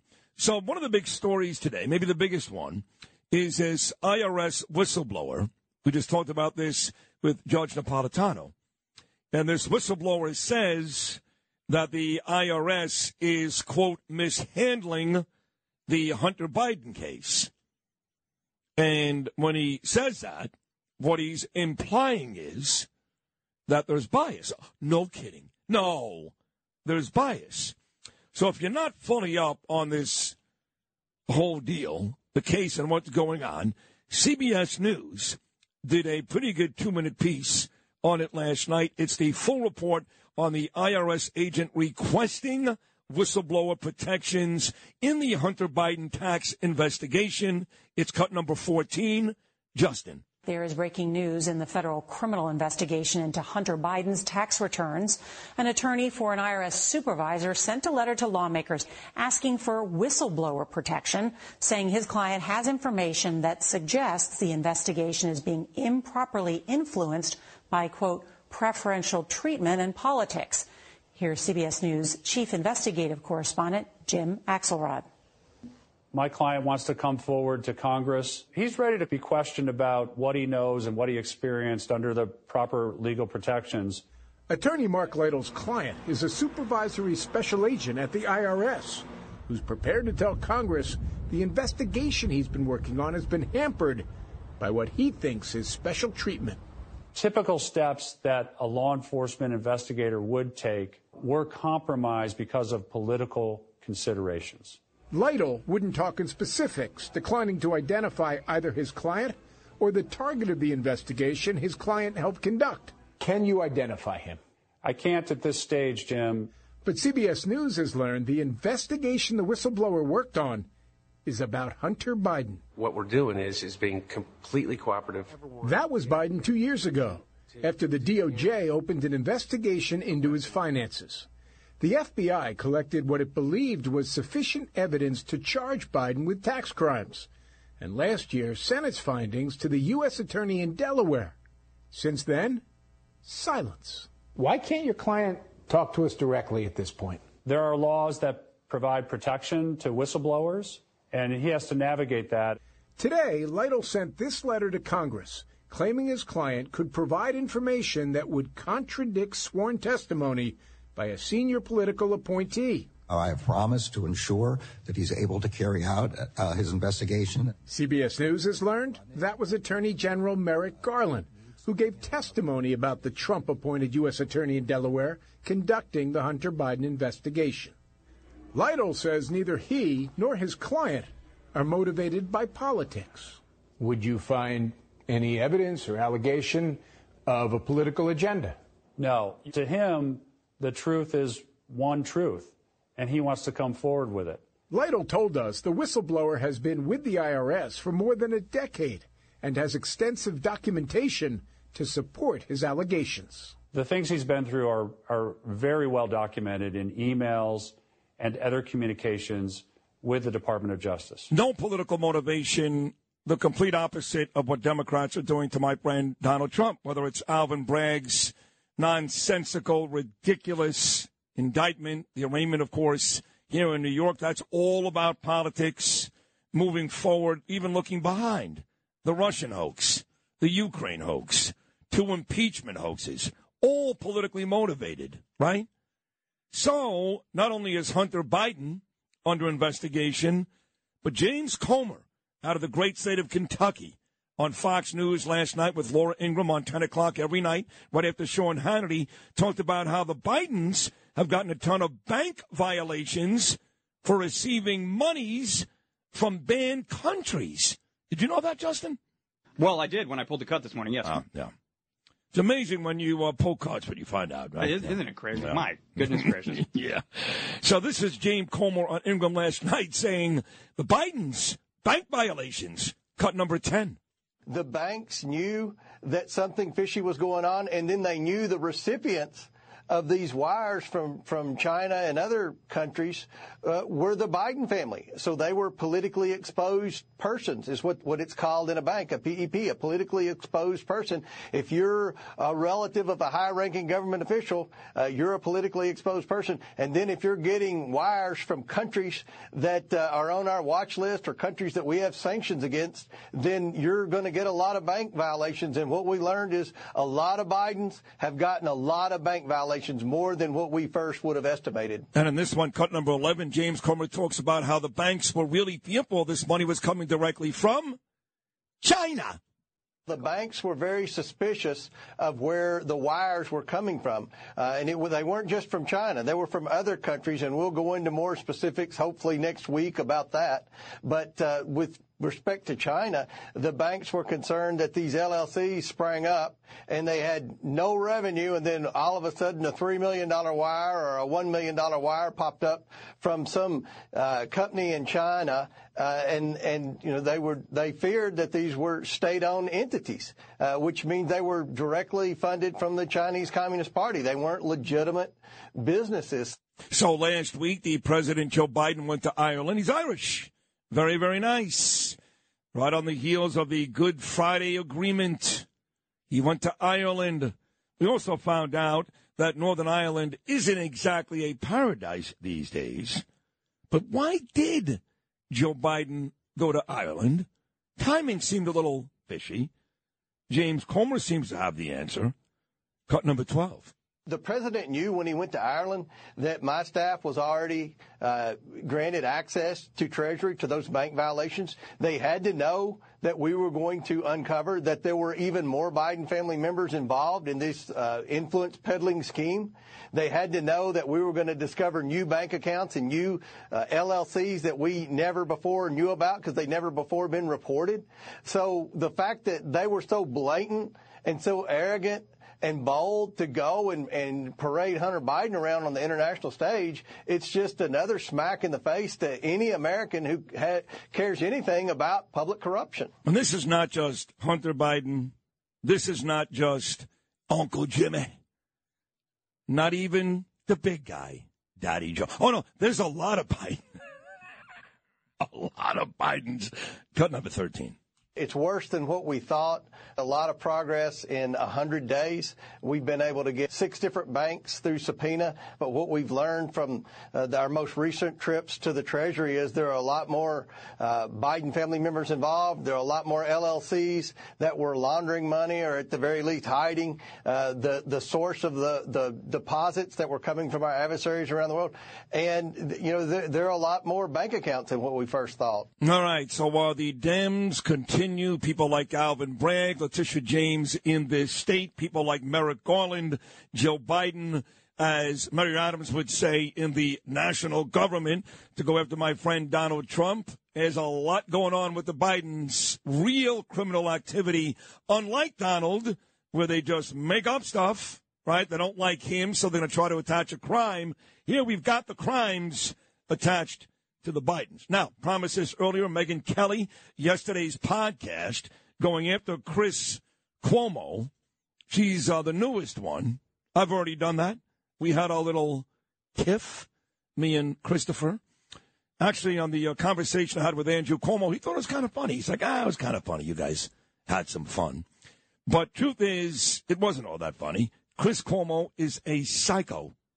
He is a walking time bomb psycho. Yeah, his brother didn't read the text. Yeah, I guess not. Of course he didn't. But Megyn Kelly is the latest to go after Chris Cuomo. On her podcast yesterday, it sounded like this. We needed to get a sampling of what Chris Cuomo is doing over on YouTube, where he does not even have 100,000 followers. Here's a little bit of what he's doing. Time for a walk and talk, and I don't want to be here. It is cold. So why am I doing it? Because nobody wants to do this right now, but helps me as a catalyst for desired change. Have you ever done a personal inventory? Work's going to be the easiest, by the way. So many years, so many reps. Is he getting into self-help now? Is that going to be his new lane? He's going to go like the Gwyneth Paltrow route. We're going to get vagina candles from him next. Oh my God, Chris Cuomo vagina candles? I'd love those. Yeah. You should think about that. I would invest. You wouldn't? I probably would, only because it's Chris. It would be funny. I mean, why not at this point? He's on News Nation. The only time anybody watches is when Bill O'Reilly comes on. Bill's going to join me, by the way, in about 20 minutes, as he does 8:40 every Thursday. Otherwise, no one's watching that. But if he was selling vagina candles, then it'd be a different story. Huge. I mean, my absolutely huge. I wonder what they'd smell like. Well, it's up to you. Mm. Yeah. They don't really smell. It's not like you could pick a person, you know. Oh, you can't. Such an idiot. What's the matter with you? 1-800-848-WABC, 1-800-848-9222. Got a run of really good guests now about to come your way. Basically, from now to the end of the show, we got you covered. Noam's Nuggets, always entertaining. That's coming up next. The Man of the Week, big ratings daddy, and a really generous soul at that, my dear friend Bill O'Reilly, into one of my dearest friends live in studio, Bo Dietl, into Kat Kemp.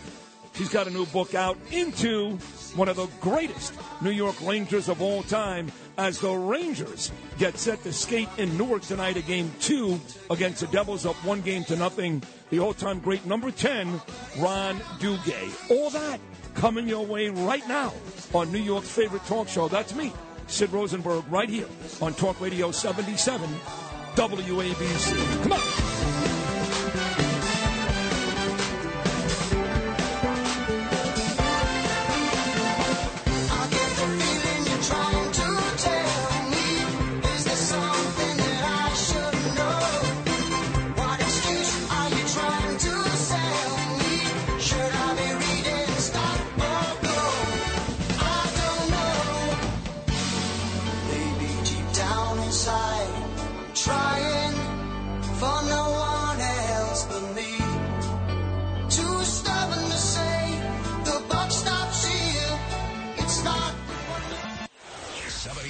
WABC. This is Sid and Friends in the Morning. I get by with a little help from my friends. Brian, you had tremendous numbers on One Nation on Fox News last weekend. Over 1.13 million viewers. Now, that would be a lot for a show during the week. That would be not a lot for a network show during the week. Forget about a cable news network show. This came as quite a surprise to a lot of folks because this was one of the very few shows that you've done that didn't have Sid Rosenberg on it. And a lot of us thought that you couldn't break that million mark without Sid Rosenberg.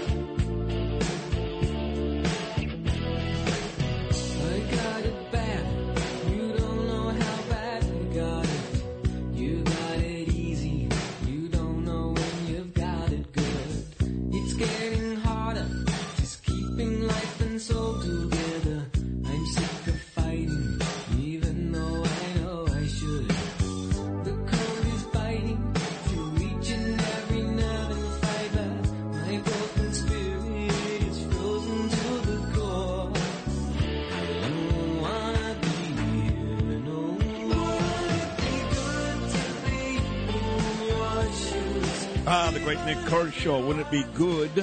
That was Frank Morano last night, his weekly conversation with Brian Kilmeade, who will join me tomorrow on this show. Brian's on after me, 10 o'clock every weekday here on WABC. Also one of the three hosts, Fox News, Fox and Friends, and has his own show on One Nation on Saturday nights. And Frank was kind of kidding, but not really, because the 4 or 5 times I've been on Kilmeade's show, One Nation, Fox News, they get great ratings. So he gets about 1.2 million viewers.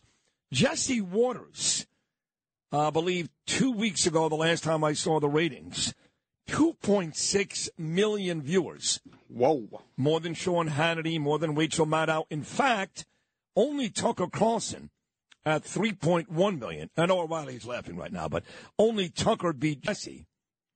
And talking about ratings, the night that I was on last week did so well that now Jesse has invited me back on a regular basis. So, hey now. Not only do I get great radio ratings in the morning, but when I go on these TV shows, they seem to do very well too. So you're like a, how do you say, like a ratings magnet? Yeah, there you go. Yeah, I don't know if that's true or not, but well, you said it. You know who's good looking? This mayor out of Miami, the Suarez. A good looking guy. Why? Well, what do you mean? What's the matter? Why do we care about? Why do we care about the mayor of Miami? Because he may run for president. Who cares? Fox News does. All morning long, RFK Jr. on the left, Mayor Suarez on the right. Suarez may run for the president. So, not a big story to you? No. You know what I felt bad for this morning is my friend Kelly Ripa. Yeah, I know Kelly's a liberal. I don't care. I love her. And I love her because when my book came out in September, and she came on this show to talk about her book, inevitably we talked about my book, came out at the same time. You remember the story. And she said, listen, you have a book out as well. Here's what I'm going to do. She's got 3 million viewers. I'm going to hold up my book on Monday morning for my national audience and talk about your book. I said, you don't have to stop. You're not going to do that. And sure enough, she did it. It was a big deal. Ryan Seacrest hated every second of it. He clearly knows who I am. Well, Seacrest is gone now. And just 3 days ago, the new show started, which is Kelly and her husband, Mark Consuelos. Now, I love my wife, Danielle, more than anyone in the world, including my kids, because quite frankly, without Danielle, there wouldn't be an Abe or Gabriel. So she's number one. But there's no way in a million years I could envision working every day. By the way, Danielle's my agent. So she is talking business with me all the time. And even that gets uncomfortable sometimes, let alone working together every day. But they have decided that Kelly and Mark work together. They're 4 days in, and all the New York Post does every day is kill them. The other day, for example, she brought in a tape recording of Mark Consuelos snoring. You see your face? Yeah, nobody needs that. I don't know. I thought it was kind of funny. They hated it. They hated it. So yeah, I would have hated it, too. Yeah, I guess. Bill O'Reilly's coming up next, and Bo Dietl, Kat Timpf, and Ron Duguay. But it is time for Noam's Nuggets. Good morning, Noam. Good morning. No couple should work together. No? By the way. No. That's like way too much time to spend together. You wouldn't work with your wife, no? I'd probably be okay, but 5 days a week you're getting such a up. Pussy. God, you're such a pussy. Well, I hope you would so. hate it. She's going to start doing the newscast here on the weekend. She'd probably do a better By job. the way, it didn't hurt Lucy and Desi Arnaz. Yeah, it did. They ended up divorced. No, yeah. But that's because he cheated on her. Joe and Mika, they're thriving. That's true. Well, they weren't married. They were doing really what they tell you the Dems never to do. Right. Which is sleep with your female coworker. That's a whole Me Too thing. They did exactly what T.J. Holmes and Amy Robach, exactly right. And they've been fired, and deservedly so. They're both losers.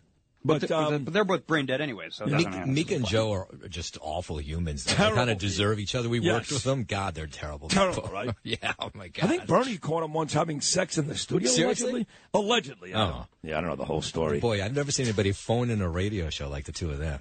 God. Unlike their TV show. Yeah. Well, they worked really hard on that one. Yeah. Mike Barnacle, Willie Geist have got 19 people in there. Al Sharpton, all horrible people. I had a moment with her. I used to write news for her. She For wanted Mika? For Mika, yeah. Ay. Yeah, it's just, yeah. Too long of a story, but I'll tell you the very short one is that sometimes she didn't like what I written. It had to be like 2 sentences and very specific, and that's fine. Everybody has their own thing. Sure.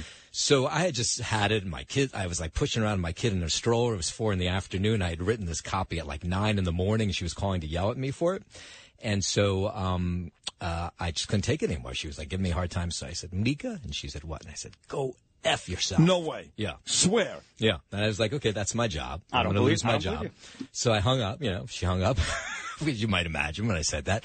And so the next morning I went into the program director at WABC and I said, listen, I want to tell you something because it's going to get back to you. No two ways about it. I'm sure Borneman already knew. And so I told her what I had said to Mika, and the program director looked at me and said, thank you. Oh, thank you. Thank you for saying that to her. Yeah. I mean, I wanted to make out with you when you said that just now. Now, I actually told Don Imus that on the air. Did you? And you weren't there that time, yes. On the air. They beat it, of course, but yes, I did. Not long before he retired. One of my Oh, really? Real You did that? Oh, you would have loved it, Noam. I must have been there if it was right before he retired. Yeah, you were there. Because I was fired the day Yes. he was retired. He retired. Oh, there you go. Yeah. Yes. I left the studio, went downstairs to the deli in Penn Station. Right. And he sent Tony or one of his people after me. Come back. The I-Man wants to talk to you. But I actually used the F word on the air. Wow. Yeah.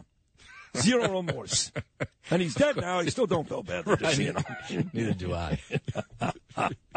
What do you got today? So quickly, I wanted to take the kids to see the Knicks. You know, it's not too often the Knicks back into the playoffs, right? It's been a while. You said back into the playoffs? Well, this year they didn't back They had a in. great year. Yeah, they did have a great 5 season. So, yeah. of course, I want to go see them. So I go on to see how much tickets are. It is crazy. I mean, no matter how much they charge, they'll always sell out because it's the New York Knicks and it's Madison Square Garden. It's a huge event, yes. It is. The cheapest ticket to see them on Sunday play the Cavaliers, right? Yeah. $341. See, I disagree. The cheapest ticket is if Dr. Mark Siegel, Bill O'Reilly, or Corey Zelnick give me theirs for free. Right. I haven't paid 1 penny for a Knick ticket in 5 years. Wow. Not a penny. Well, maybe they'll throw me one, too. Well, that's not going to happen, no.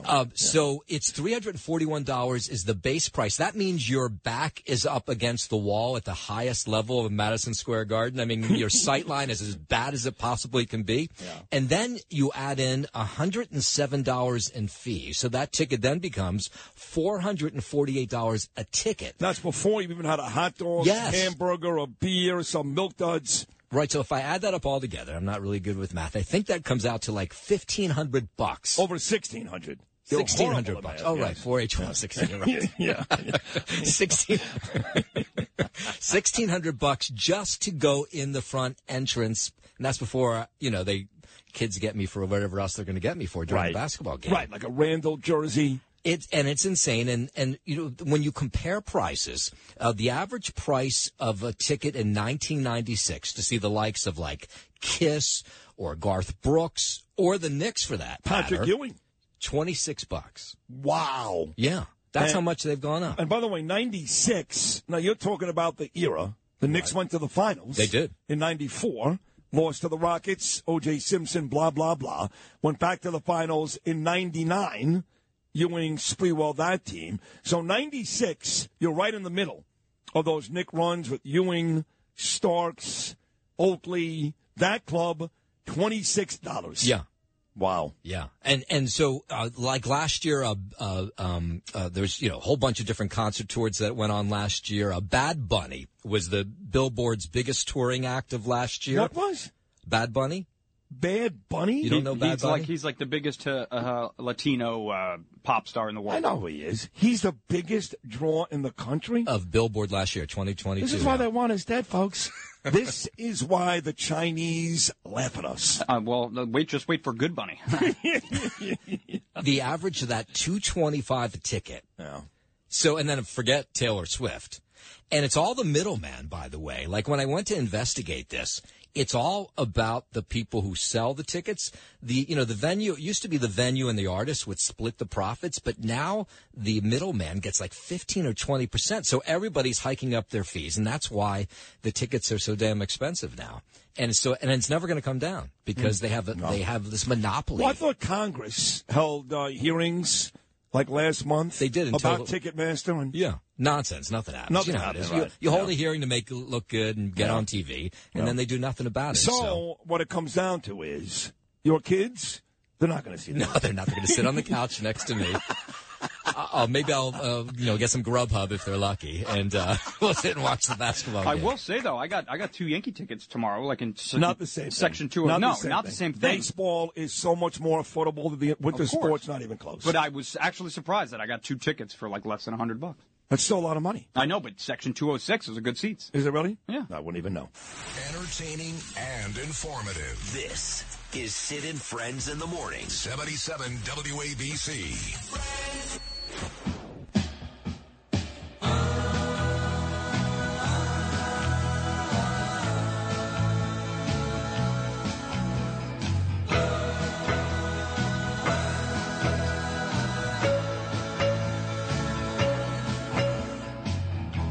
Well, it's been building up inside of me for, I don't know how long. I don't know why, but I keep thinking something's bound to go wrong. But she looks in my eyes and makes me realize that she said, don't worry, baby. So I asked a couple of days ago, in lieu of my birthday gift, to make a donation to the charity Danielle and I started years ago, inspired by our angel, our lovely little boy Gabriel, the Spotlight Foundation for Dyspraxia and DCD. And my next guest, he's not even a guest, he's a family member. Well, he gave us such a beautiful, generous donation. I'm not even going to talk about what he gave. It doesn't matter. But it was spectacular. He was the best. He still is the best. He'll always be the best. There is nobody in the history of cable news, radio, you name it, as talented and as smart as Bill O'Reilly. Whether it's 9 p.m. weeknights right here on WABC or his own website, BillO'Reilly.com. Great interviews, great TV shows, great columns. Nobody provides the insight that Bill does. His Killing series, his books, all of them are great. Killing the Witches, the latest one coming out soon. So here he is, the man, and really one of the major reasons why I can boast a 7.7 12+ for March, my friend Bill O'Reilly. Good morning, Bill.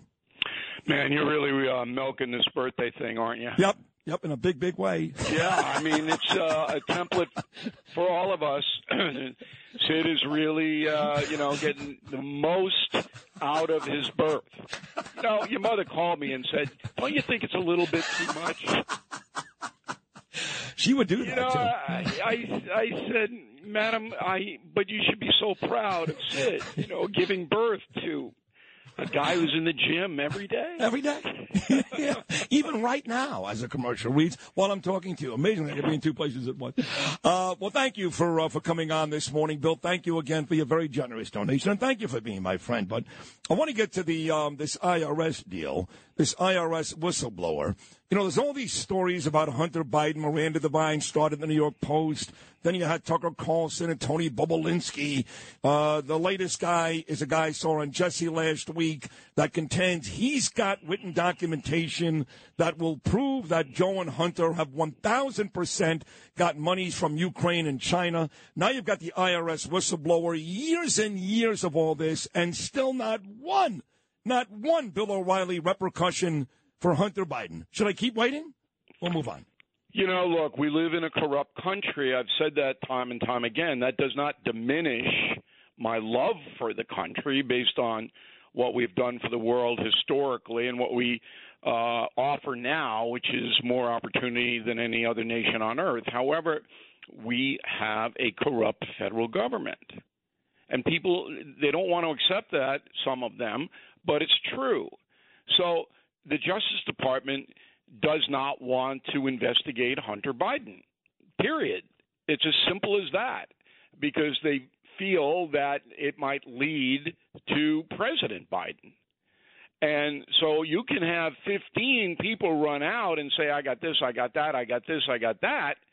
But unless the Justice Department and the federal government mobilizes, nothing's going to happen. And I'm criticizing Republicans also. I have the Speaker of the House, Kevin McCarthy, on tonight on the No Spin News. Nice. You'll hear it at 9 o'clock on WABC Radio. Because, look, if you're going to hold hearings, people can't go to the hearings. They don't know what you're doing. So what you should do is, after every session, have one of the Congress people on the committee come out and lay it out in very simple terms. This is what we established today.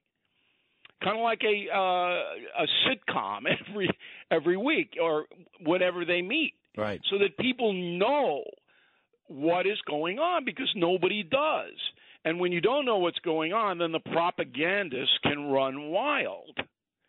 So every president from Clinton on has had accusations against them, every single one. And now we have Joe Biden, who is absolutely failing, and people don't know what the extent of that is. But again, today he's got nothing on his schedule other than meeting with the president of Colombia. That's fine. Okay, meet with the president of Colombia. Meanwhile, I mean, you have just catastrophic problems going unsolved in this country, and there's not even an attempt to solve them. It's bring on Mayorkas about the border, beat the hell out of him, make him look like a chump. Do we really have to do that for the 85th time? Everybody knows he's a Trump. Chump, not a Trump. That might have been a Freudian slip Freudian there. slip right there. He he almost apologized yesterday, Mayorkas, actually, but that was a good Freudian slip. Yeah, but everybody knows that. Is there anybody out there going, that Mayorkas is doing a good job down there? Anybody? Kamala Harris said that. All right. I mean a human being. There are none.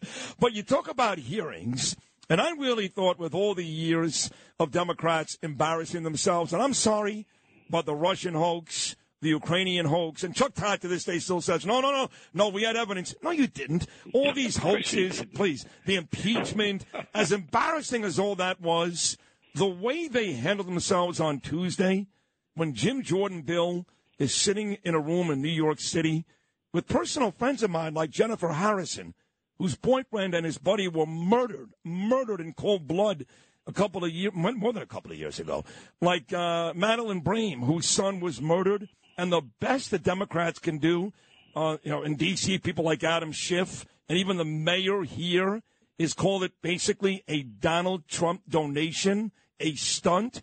How despicable is that? Well, they don't care about the victims of crime. I mean, and that this is even worse than Mayorkas. Everybody knows Mayorkas is a chump. Okay, he was put in that job to do nothing and to take orders, and the orders are let every migrant in that you can.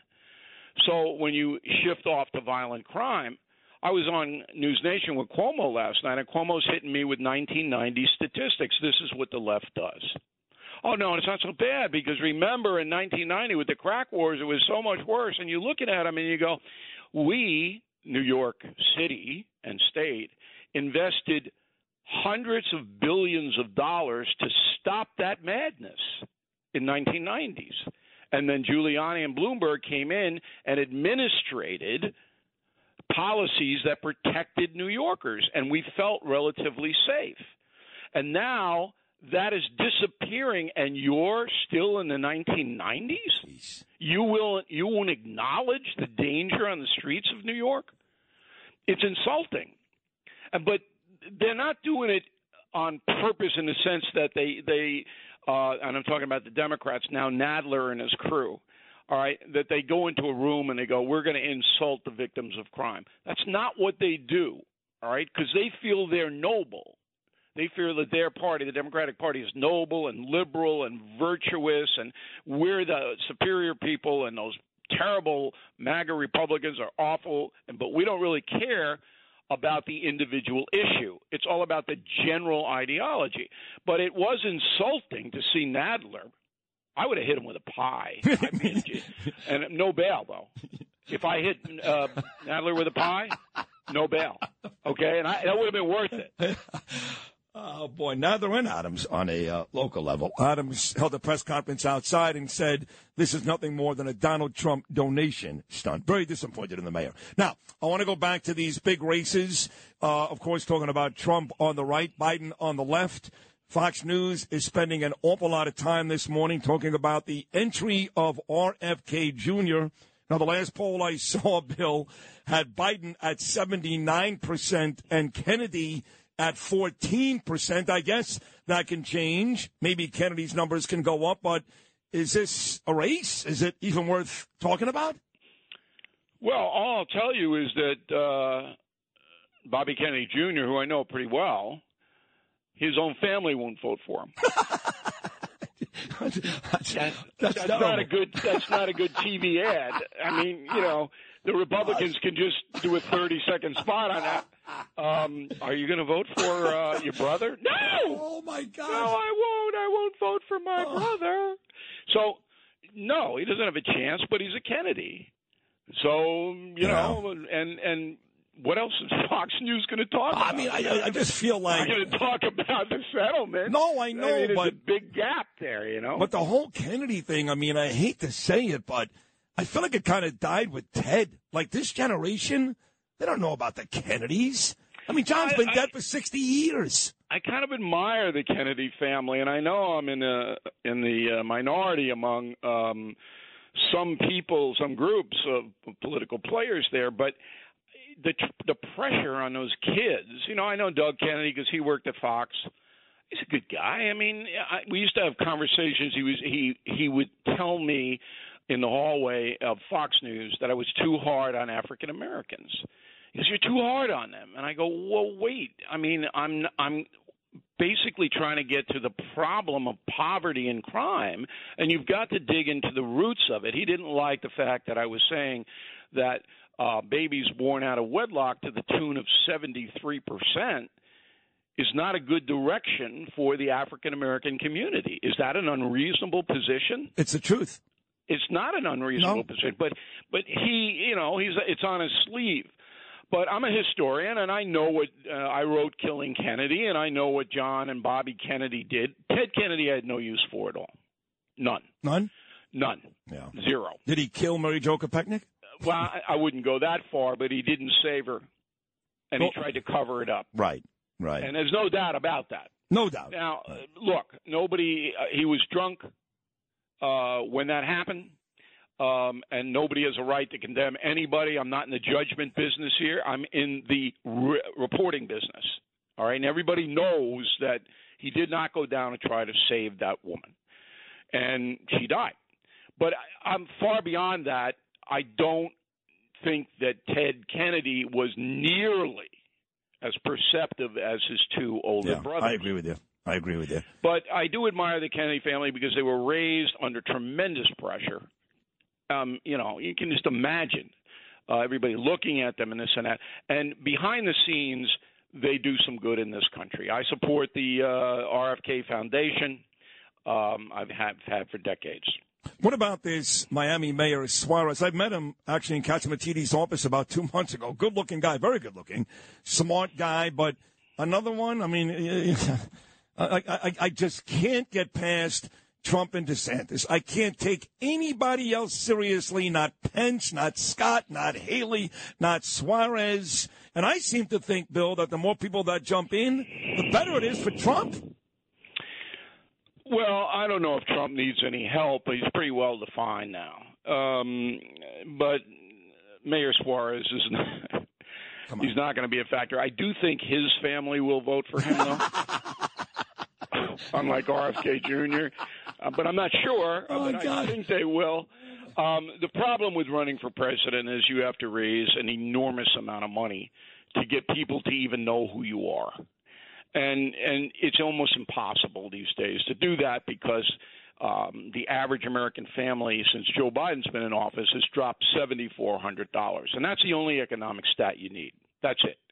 So since the man has been in office, the average working family in this country is down $7,400 because of inflation. And when you're taking a hit like that, there's not a lot of money to donate to Mayor Suarez to run for president, okay? I mean, we're doing the math here. Yeah. So I do think at this point it's a two-man race. Coming up fast, too. People, it's pretty early, these idiots on cable news. And by the way, cable news across the board is getting dumber. I didn't think that was possible, but it's getting dumber. Yeah. Okay, you just sit there. I don't watch a lot of it because I'm busy doing, other things. I'm watching the Islanders. I'm watching the Rangers and the Knicks and all of that. So, but I do, and the commercials float over there to hear somebody say at the end of the day. So I've got a tally on any given day. That cliche at the end of the day is said 4,787,000. They do say it all the time. And if you think cable news is bad, God forbid you watch Bill Ritter on Channel 7. Good luck with that. Hey, Bill, you're the best. Thank you again for my birthday present. Thank you for all you do for me, for this show, for this station, for New York, for our country. You, my friend, I'll steal this from your buddy Sean Hannity, are a great American, and I love you. Thank you, Bill O'Reilly. All right, Sid. We'll talk again soon. Go Islanders. Yeah, I don't know about that one. Yeah, they are at risk of falling behind 3-0 tonight. Is that right? So they're back here on the island, down 2-0, and of course, Game 2 from Newark, New Jersey, later on tonight. My Rangers look to take a commanding 2-0 lead on the road before they return to the Garden on Saturday night against the Devils. Bill O'Reilly, I love you. More of Sid and Friends in the Morning with Bo Dietl right into this.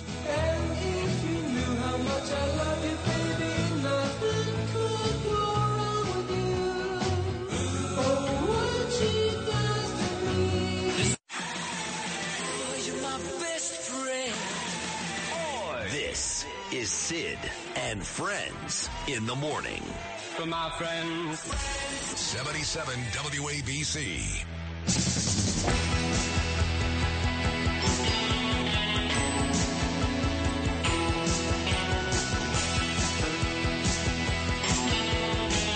This goes out to all my Jersey friends. Springsteen born to run. He'll be in Newark tonight to watch my Rangers kick the crap out of you for a second straight game.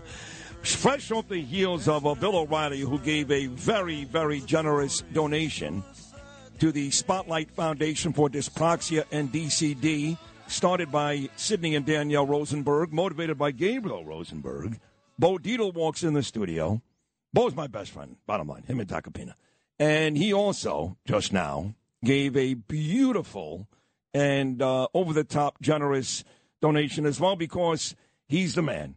Again, I've told you many times, for the better part of 2 decades, distinguished himself as one of the greatest cops in the history of this city, a tremendous actor, a loyal friend, and so good that he's on twice a week by phone, 7:40 every Tuesday morning, and live in studio like he is right now, looking very handsome, 9:05 every Thursday. And I wanted to see you Tuesday when all the boys, my buddy from Williamsburg and yours, went out to see my friend Tony Darrow, who gave me a nice phone call on Wednesday, but I did miss it. But I know you were there. So. Yeah. Me and Margot came with a couple of our friends, and I'm going to tell you something. He mentioned you.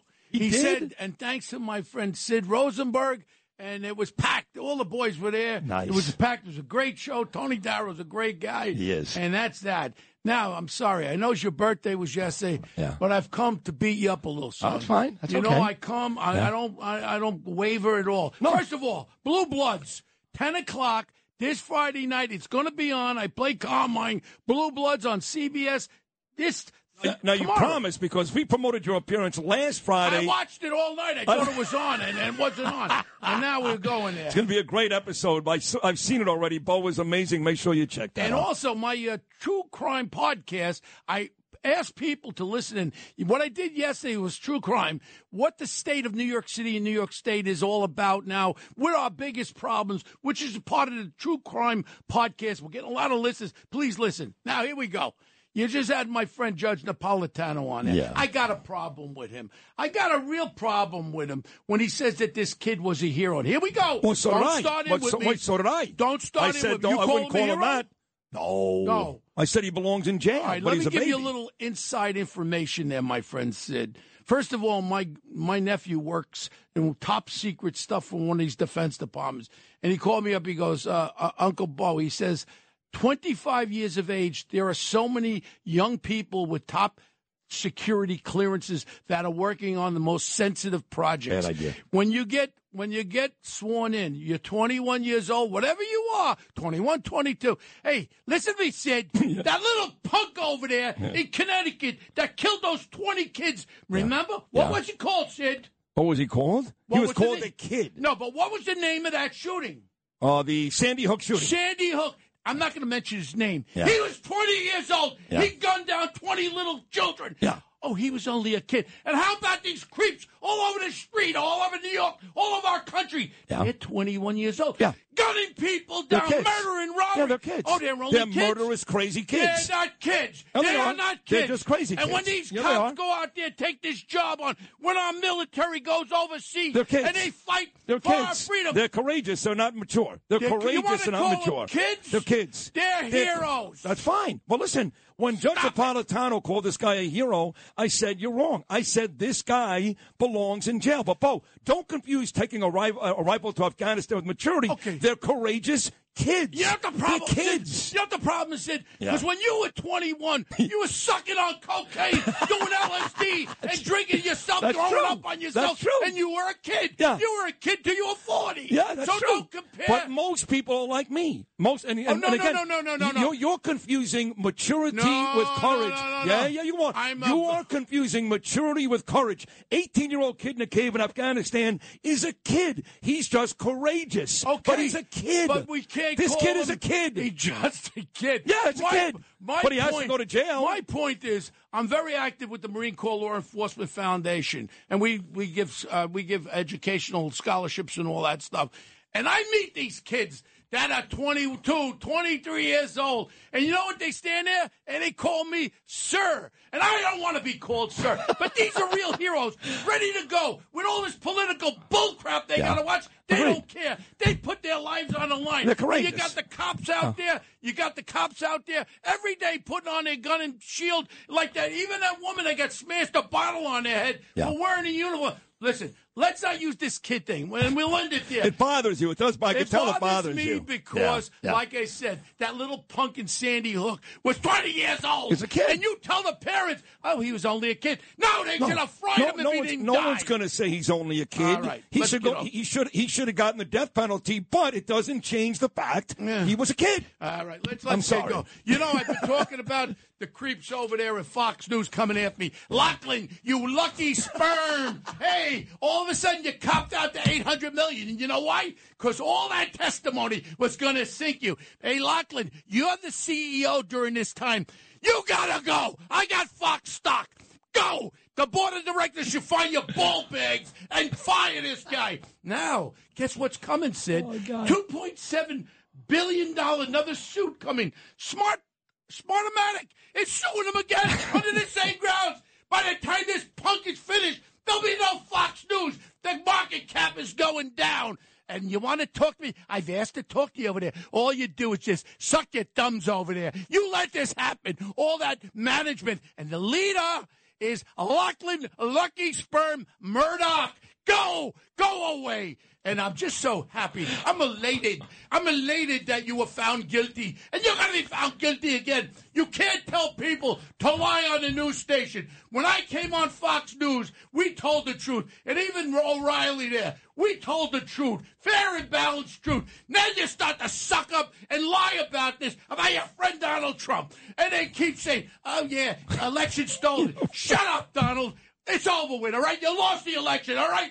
Maybe if you stop talking about it, more people would come and support you. Well, you know, I agree with you there. 100%. 100%. Right. Now, we got this moron president. Yeah. Oh, he's having these three He's legislatures. just a kid. I'm kidding. Shut up. From Tennessee. Biden's inviting them to the White House on Monday. And you know who announced it? That lady there, the press secretary. What's her name? Karine Jean-Pierre. Okay. She's a moron, Jean-Pierre. Bo. A moron. Right, and they invited them over to the White House. These three legislatures that were screaming and disrupting. Why not invite the kin of the people that died in that church who were shot down? How about invite their relatives there? You jerk, you punk, go back to Ireland. Go put a shamrock up your ass. All right, now. Okay, now we go a little further. The whistleblower's coming out. I love these whistleblowers. I want to see them blow everything. My point is right now it's starting to erode. Hey, Biden, that whole protection and your attorney general, that schmuck that was sitting inside the hearings there about your wall and your protection of our southern border. We got 7 million people that have come over. You got got terrorists. Now you got all the Chinese coming over to our border, all spies. And you're sitting there, well, the border is very secure. You're a liar. Get out of here, please. Oh, my God, I'm sorry. And then finally, our well, hold friend, on a second. Who's going to take the shamrock out of Joe Biden's rectum? I don't care about one of them is Attorney General or that little guy. You know who'll take it out of his rectum? Mayorkas? No, the other guy from Indiana. Oh, from Indiana? Transportation Secretary. Pete Buttigieg. Oh, he'll loves love it. shamrocks. He probably has a shamrock up his rectum, too. All right, now, God knows what he has up there. Okay, now, Alexander Mahoyas there, the relatives of a little 7-year-old girl and her grandma was killed by an illegal alien with 11 El Julios in his truck, the illegal immigrants coming across. They killed him, and he turned around when they came to the hearings about people being killed by these migrants and all that. And now all of a sudden, my friend, Eric Adams. Hey, Eric, I love you and I still love you. But you're starting to realize, why don't you call Biden by name? It ain't the government that's doing it. It's the President Biden, the fool that is bringing it's going to cost us $5 billion in New York City. Why don't you finally say it like it is? You can't be, what's that guy, Curtis Lewa? You can't be an everything bagel. You got to be either a salted bagel or a poppy seed bagel. Don't put everything on there, Eric. You got to stand fast and call him out by name, because he's the CEO, the same as the Lucky Sperm Lachlan. He's the CEO, too. Oh, my God. Oh, things are getting great in the state. Another liberal judge here, Caitlin Halligan, whatever her name is. She's now taking the spot of the other moron, Judge Roland Wilson. Yes. He's the chief judge. Yes. She's as liberal as him. Now, you know what's going to happen? Listen up, everybody. Here's what's going to happen. Now they have the liberals controlling the state courts. And you know what's coming into play? The 5 congressional seats that the Republicans hold now will come into play, and they're going to redistrict them, and they're going to take them out. You talk about corruption. Where is America going? Every day we pick up. All around the world, what's going on, Sid? What is going on? I don't know. When does this madness stop? You know, I'm in a depression because I watch this every day. I read everything, and I'm saying to myself, this is like a nightmare. It's like a cloud. Yeah. What else is going to go? And then you got China dictator. Then you got Russia. Everyone's laughing at this fool of a president. And everyone he put into his cabinet, every one of them. And this Garland, he should be taken out in handcuffs because it's all him. He's utilizing the FBI for political crap. I hope this whistleblower comes out. The problem is we're starting to lose even what we have as far as with people in the Senate and the House of Representatives. We might not hold the House of Representatives. And all these investigations, you know what will happen to them?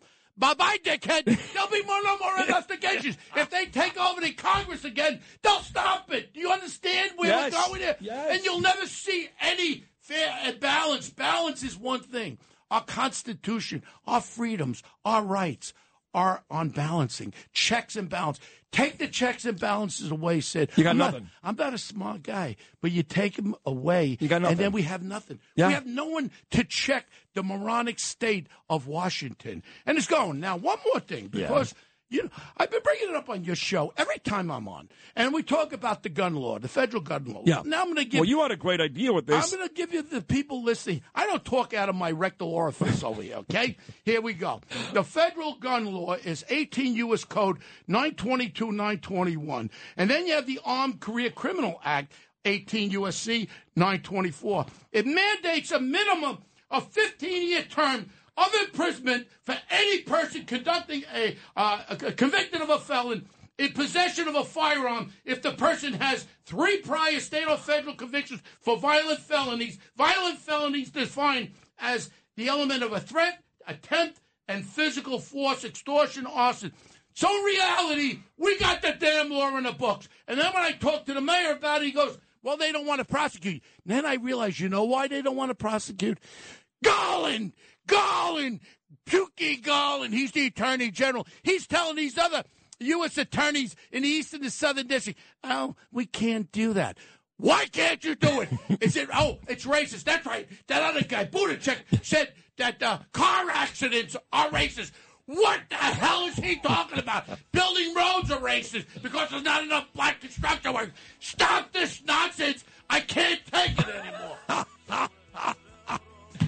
Well, you know, the delivery is hilarious. What he's talking about is actually really serious. And once again, Bo Dietl is showing why he has become the sweetheart of New York City. Nobody cares more about this city and this country than my man Bo Dietl with another 2 amazing appearances this week. And I'm going to end it. I talked to Congresswoman Malatakis. Yes, Nicole. And I told her, you know, I'd love to testify for the United States Senate Congressional Subcommittee about this law. Now, just imagine, Sid, the violence, 21,000 shot across this country. Again, all we talk about is mass shootings, but there were 20,000 shot by the little guns in every one of our progressive cities.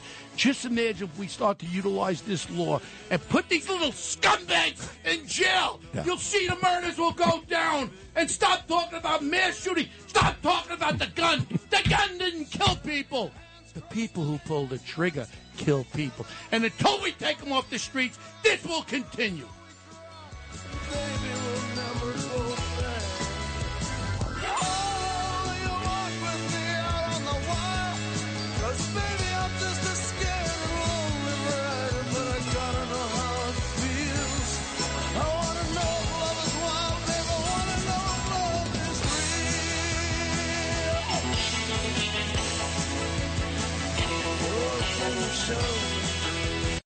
This is Sid and Friends in the Morning. 77 WABC.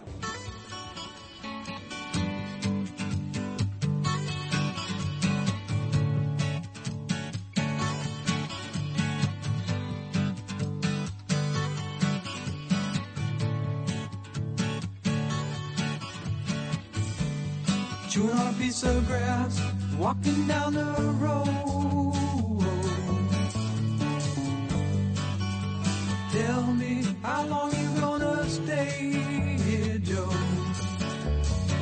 Some people say this town don't look good in snow. You don't care, I know. Ventura Highway. I never told you that America is one of my favorite bands. Ventura Highway here. Been a great show already. Judge Napolitano, Bill O'Reilly, Bo Dietl still to come. All-time Ranger, great number 10. Ron Duguay, Rangers and Devils. Game 2 coming up in Newark later on tonight. My Rangers got the easy road win in Game 1, Game 2 tonight. Ron Duguay will join us at 9:40. So last week, Jesse Waters, after seeing Brian Kilmeade's ratings go through the roof every time he puts me on One Nation, Fox News Saturday nights. That's true, by the way. Jesse put me on and got great ratings. I'm going to be back every month with Jesse. But I was in the green room waiting, and I saw an old friend of mine named Kat Timp. Now, many years ago, there was a show on Fox News, and it was on at 5 o'clock every weekday afternoon. It had Eric Bowling, my old friend Ebony K. Williams, and Kat. The hell was the name of that show with an E? I forgot already. But me and Bernie were on a bunch of times, including the very last episode ever. So I got to know Kat Timp a little bit. But I haven't seen Kat in many, many years. She was in the green room with me last week, and she told me about her new book. You Can't Joke About That. By the way, since then, I've seen this book everywhere. New York Post, Gutfeld's tweeting about it. Everybody loves this book. It was the Fox News Specialists. That's right, Specialists, that's right. So here's what it says. Kat says we've created all the wrong rules. We push ourselves into unnecessary conflicts when we should feel like we're all in this together, talking about stuff you shouldn't talk about. She knows, or shows us, we can find healing through humor regarding things you probably don't want to bring up in polite conversation, like traumatic breakups, cancer, being broke, Dave Chappelle, rape jokes, aging, all kinds, religion, body image, dead mothers, you name it. And you know me, and I believe the reason why this show does so well, triples the ratings of every other radio show in town, triples, all of them, all the biggest names, I triple them, is because I subscribe to the same theory. So here she is, the author of You Can't Joke About That, Fox News star Kat Timp. Kat, good morning. How are you, sweetheart? Good morning. I'm doing great. Thanks for having me on. Good to have you on. Good to see you last week. And since I've seen you, I saw a story about your book in the New York Post this weekend, which you did Instagram about. And everybody's talking about the book. So early returns are, your book is doing great. Yeah, it's doing amazing. I mean, it's number one on Amazon and Barnes & Noble right now. And, you know, I'm really, really happy about that. Obviously, you want your book to sell well. But also, I think that what I'm writing about is just so important because it's almost like we can't really talk to each other anymore. If there's maybe one thing you disagree with someone about, then you write that entire person off as a human being. Or they say one wrong thing, you write them off as a human being. And we're all complex creatures. And I think that speech, you know, there's a lot of the narrative of, you know, you can say whatever you want no matter how offensive it is. And that's totally true. I completely subscribe to that. But also that ignores the way it can bring people together, right? Because if we can't express ourselves, then we never will really know how much we do have in common. You were a comedian by trade. And when I saw you in the green room last week, I said, so is Joy Behar. And Joy Behar is a big star. She gets millions of viewers every day, makes a lot of money. To me, she's the angriest, nastiest, least funny person I've ever seen. And it's not just because she's a Democrat and she hates Trump and I love Trump. I have a bunch of reasons for that. So really, you guys come from the same mold, yet I find her to be really nasty and you to be refreshing. Why is that? That is so interesting because I actually haven't talked about this yet, but I did write about The View, actually, and Joy Behar in my book in regards to Norm Macdonald's appearances on The View and how seeing two appearances, you know, from one and, you know, when right after Bush won the election and then one, you know, right after he had this controversy surrounding talking about Louis C.K. and all that. And, you know, when you watch that one that kind of resurfaced after Norm died, and he's talking about how we need to get the murderers out of the White House and, oh, of course, like Bill Clinton murdered a guy. It's a matter of record. And she's laughing, you know, she's laughing. She gets it, right? Because Norm is one of my all-time favorites because he loved to bomb. He loved to bomb. Like, and by the way, it wasn't just one. It wasn't just one guy. It wasn't just Vincent Foster. Maybe 100 people. But fine, go ahead. He said, "I thought it was a matter of record." He's laughing. Could you imagine if he were to go on that show and do that now? They would be calling for like a federal investigation into Norm Macdonald.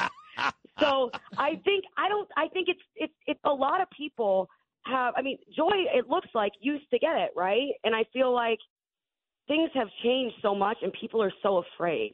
And I really want that to change for the sake of everybody. I mean, everyone's laughing as Norm's saying this and that. You can't even imagine that happening now. No, you can't. And look, I'm actually very lucky because I work for a single proprietor. I work for a guy named John Catsimatidis, and John allows Sid to be Sid. So I get away with stuff here, Kat, that quite frankly you couldn't do at Fox News. Other people couldn't do at CBS or NBC. So I come off as a tough guy, but the truth is I've got the right owner. But there are so many people that want to say the things that I say, that agree with me, and the same with you, but they just can't because these companies, quite frankly, Kat Timpf, are a bunch of pussies. Yeah, I agree. And I think that I write an apology chapter, a chapter about apologies, too. And I think that if you're sorry, you should say so. But if you're not, don't, because it's totally – we're creating a standard that none of us actually agree with. Because when we apologize for things we're not really sorry for, I'm talking about, you know, not like apologizing to your wife if you have an easy night. I'm talking about like companies and people, you know, who are famous, celebrities, apologizing when they don't really feel like they did anything wrong. Because now we're creating these rules that none of us actually believe in. And also, when someone really is sorry, nobody really wants to listen to the apology because we're so oversaturated with them. And in my book, I mean, the book is not I wrote everything I wanted to, and I had nobody tell me that I couldn't say this or that. So I am very grateful for that because there's absolutely nothing that I don't touch on in this book. The book is You Can't Joke About That. Kat Timpf, who's on with me right now. And again, I mentioned some of these things. I mean, rape jokes and all that type of thing. Some are really right now like, oh, my God. But is there anything you found out after you wrote it, as great it is, that you left out that maybe you did want to discuss? Oh, my God, I forgot about that one. It's so offensive, but I forgot about it. See, I didn't because I actually think that everything I write about applies to absolutely everything. And I think that the standard is backwards that, if something is really tragic, you can't joke about it. I think the more tragic something is, the more important it is that you need to joke about it. Yeah, but here's the thing. But people will tell you, when is the time appropriate? Again, I am like you. Somebody dies, and right away, when it could be 4 months down the road, and somebody's going to go, "Oh my God, too soon." I hate those two words, too soon. Right? You hate those words, right? You hate that. Oh, absolutely. My mom, I read about her dying in the book, and as she was dying, she was joking about it. So it's like I kind of learned from that as well. I think I write about different things that have happened to me that have been horrible. I almost died in 2020 at a medical situation. I write all about it. But a lot of the jokes that are in my book are jokes that I was telling people at the time. So there's also research that shows that people who are terminally ill, they rank comedy over solemnity as being a better approach to talking to them, and some of them even rated it higher than pain relief. So basically, everybody says you have to wait time, except for like people who are actually going through these things and the experts who study these people. I wonder if we're going back closer to the other way. There was a time, for example, Kat, when I started doing radio in 2000 in New York, I was on the Imus show. And some of the stuff that me and Bernard and Imus and those guys said, you could never, ever, ever air today. Not in a million years. Mm-hmm. And it got really, really sanitary. But now, like I said, the show that I do here, I'm not afraid to say some crazy stuff. And now you've written a book like this, which is Fearless. Do you feel like maybe, just maybe, people have had enough of this political correctness and maybe we're heading back in the other direction, maybe? I don't know, but I sure hope so, because and not just for the sake of, I want to say whatever I want, but because we're never going to be able to understand each other if we can't express ourselves to each other. There's no hope of that. And I think any conversation that is well-intentioned should be encouraged. How much fun do you have doing the Greg Gutfeld show? I have a lot of fun, yes. Yeah. Mm-hmm. I'm sorry, what were you going to say? Nothing. Oh, okay. Yeah, you have a lot of fun. Okay. And, he pretty much lets it fly. I mean, it's a late-night show, so he pretty much lets it fly, yes? Yeah, he absolutely does, and he's been just unbelievably supportive of me and this book as well. He definitely does. I mean, I'm very, very grateful to work in an environment like that, for sure. What's funny about you is, Fox News, and, I'm very, very tight with Brian Kilmeade. I've been on the show a bunch of times. You saw me do Jesse Waters last week. Fox News is still my favorite, but some of the real conservatives complain, oh, my God, Harold Ford Jr. and Donna Brazile and Eric Swalwell and even you, Kat. I mean, you're a libertarian. You're anything but. You're not a conservative, no. but you don't have any issues working over there, right? It's great. I absolutely don't, and that's some of the people can complain, right? Because I'm not a conservative. I'm a libertarian. Conservatives want too much government for me. Basically, is my one complaint. Right. But you know what? I have friends who are conservative. I have friends who are Republicans. I have friends who are liberals. I have friends because you can talk to people and find out you have certain things in common. And if I only talk to people with the same political views as I do, like I wouldn't. All those people are like living in the woods with an arsenal of weapons. Like they don't, they're not in normal society. So like I wouldn't have anybody to talk to. Yeah. And I think that it's, there can be people who are, she's not conservative enough, blah, blah, blah. But then there's also people on the left who say, she works at Fox. That's everything I need to know about her. And they won't speak to me at all. Right. Of course. So. You're friends with everybody. I mean, you're Real Housewives. In fact, as we speak, 3 blocks away from the Plus Studios I'm talking to you from right now at the Palace Hotel, the Real Housewives of New Jersey are getting ready to tape the reunion special, which will air on the Bravo channel coming up in about a month. But on the way out, Kat, Tim, for folks who are going to buy this book, you can't joke about that. You want them to get what from this great book? I want you to learn about how you can connect with others and heal within yourself by laughing at all the stuff you're not supposed to laugh at. All right. I love it. Kat, thank you so much. It was great seeing you last week. Best of luck with the book. Too. Continued success. I hope I see you again very soon. Thank you. Thank you. Same to you. All right. Kat Timpf right here. Once again, the book is You Can't Joke About That. Go out and buy it today. We'll take a short break. When we get back, Game 2 tonight, Newark, New Jersey. My team, the Rangers, fresh off a very impressive 5-1 road win over the Devils. Looking to go up 2-0. We'll talk to one of the all-time Ranger greats and a dear friend of mine, my brother, the great number 10, Ron Duguay. Talk Radio 77 WABC. This is Sid and Friends in the morning. 77 WABC. I got about 8 minutes here. Ron Duguay, one of the greatest Rangers of all time, my favorite Ranger, one of my favorite people, hopping on this morning before a big Game 2 tonight in New Jersey. Rangers won Game 1 easily. Kreider scored twice on the power play, and the Ranger power play kill was amazing. In fact, the Devils' first 4 power plays, not even a shot on goal. So here he is, all-time Ranger great, still very handsome, my man Ron Duguay. Ronnie, good morning, buddy. How are you? Good morning, Sid. I'm doing well, thank you. I am in the city right now. Last night, today is the morning after a big event that we do, the New York Rangers, Ranger alumni, and the Ronald McDonald House, where we. It was a big deal for Rod Gilbert because it was a big part of it, and Brian Leach. It was something he started, and so now whenever we do the fundraiser, we're honoring and remembering Rod Gilbert. Wow. When you say Ranger greats, I appreciate that. When you give them, when you give me that compliment, but there were the greats last night: Brian Leach, Mike Richter, and Ron Gressner, and so we're all there last night enjoying ourselves. And I'm telling you, life is nicer if you're a hockey fan, Ranger alumni, when the Rangers win. It's a game changer, and the way they won, Sid, it was like, wow, this is not the team that started the playoffs last year. Last year it took them a while to get going, but this year, right out of the gate, my goodness, they played a near perfect game against a really good New Jersey Devil team.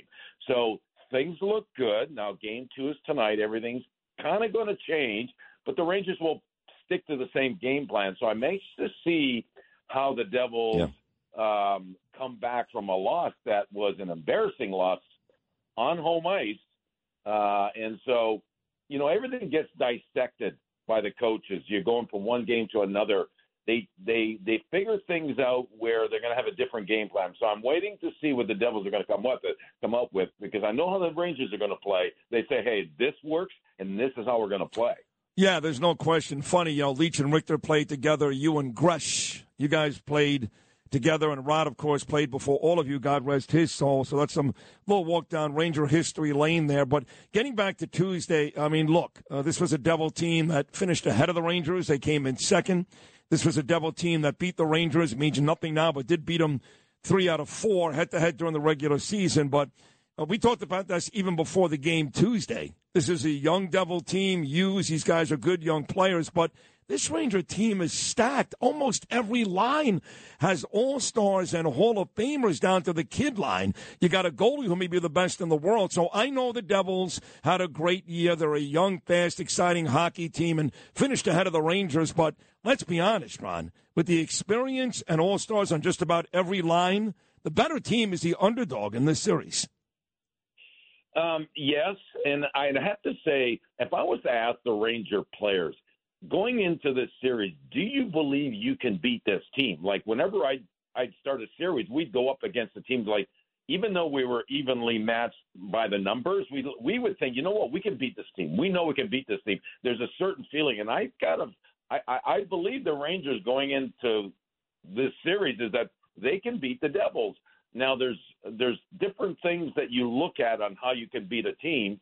Of course, you got to be well prepared, and of course, you got to have the balance of the youth, and you got to have some great goaltending and the veterans.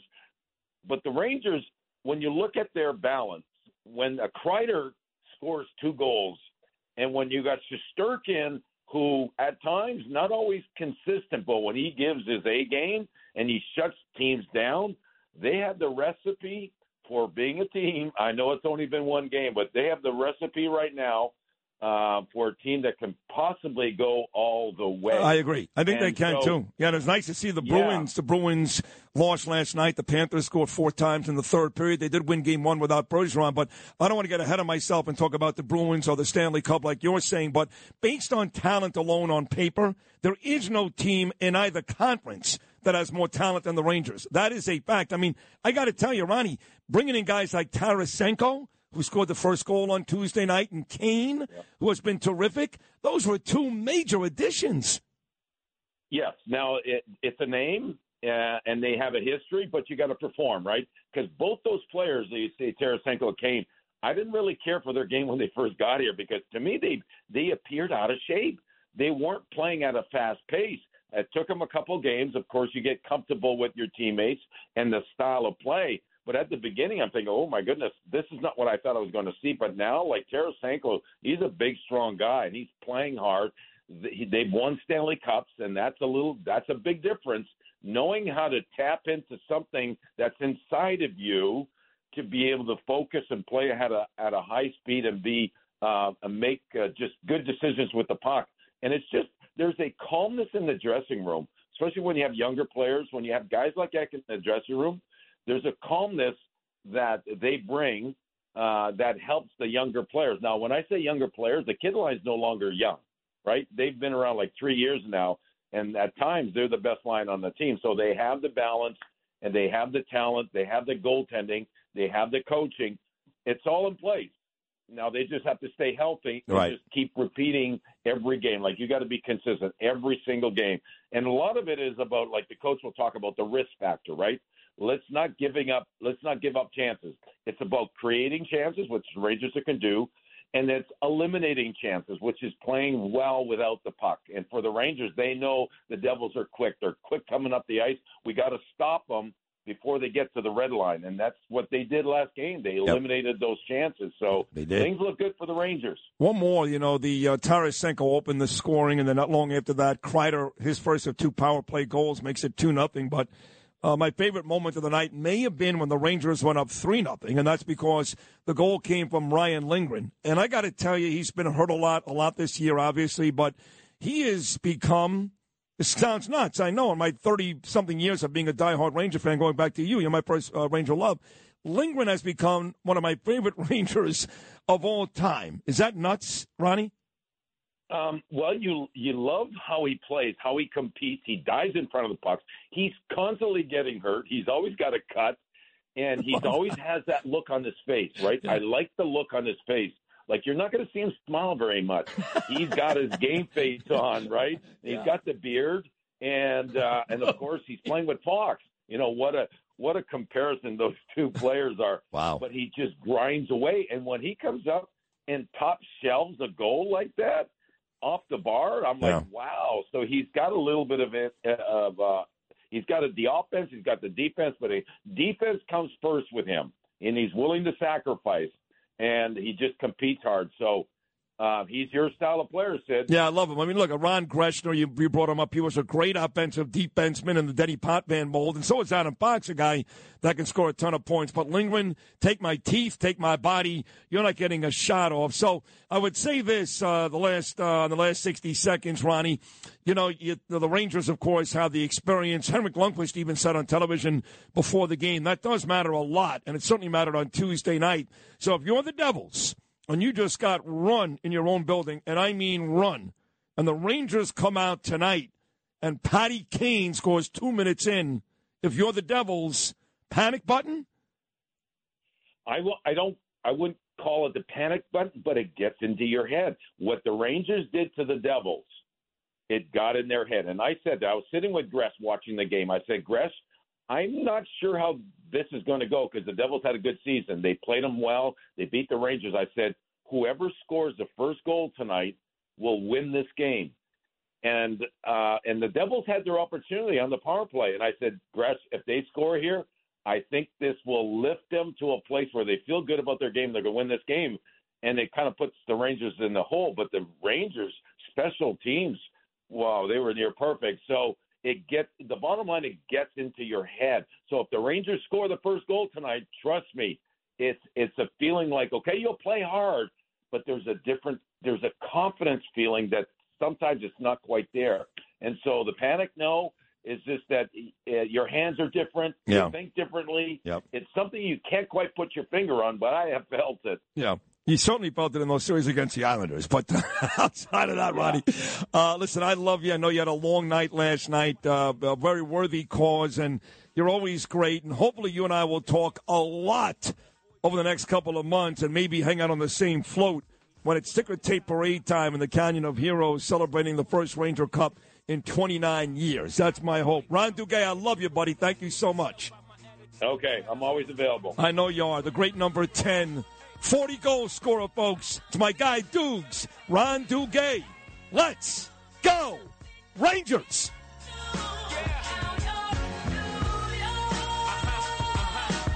This is Sid and Friends in the Morning. 77 WABC. This is it, folks. This is how the story ends. Pat Russo sends me a story that the city council wants to get the Garden out of there. It's making it more difficult to improve Penn Station. Anyway, Rangers are not back at the Garden until Saturday. And the Knickerbockers are back at the Garden tomorrow night in their series right now 1-1 with the Cavaliers. Great show today. All the guests, Judge Napolitano, Bill O'Reilly, Bo Dietl, Kat Timp, and Ron Duguay. Noam tremendous as well. Justin Ellick doing triple duty. Macedonia Phil has moved on to different shows. Lou Rufino was out till Tuesday. He's sick. So an amazing job by you, Justin. We'll all be back, as my driver Gene would say, God willing, at 6 a.m. tomorrow morning for a Friday show. Going to be a gorgeous day in New York City. Enjoy your sun-drenched weekday. From all of us to all of you, until tomorrow, peace. Let's go, Rangers.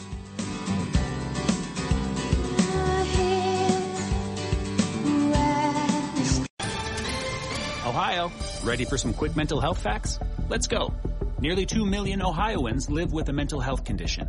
In the U.S., more than 50% of people will be diagnosed with a mental illness in their lifetime. Depression is a leading cause of disability worldwide.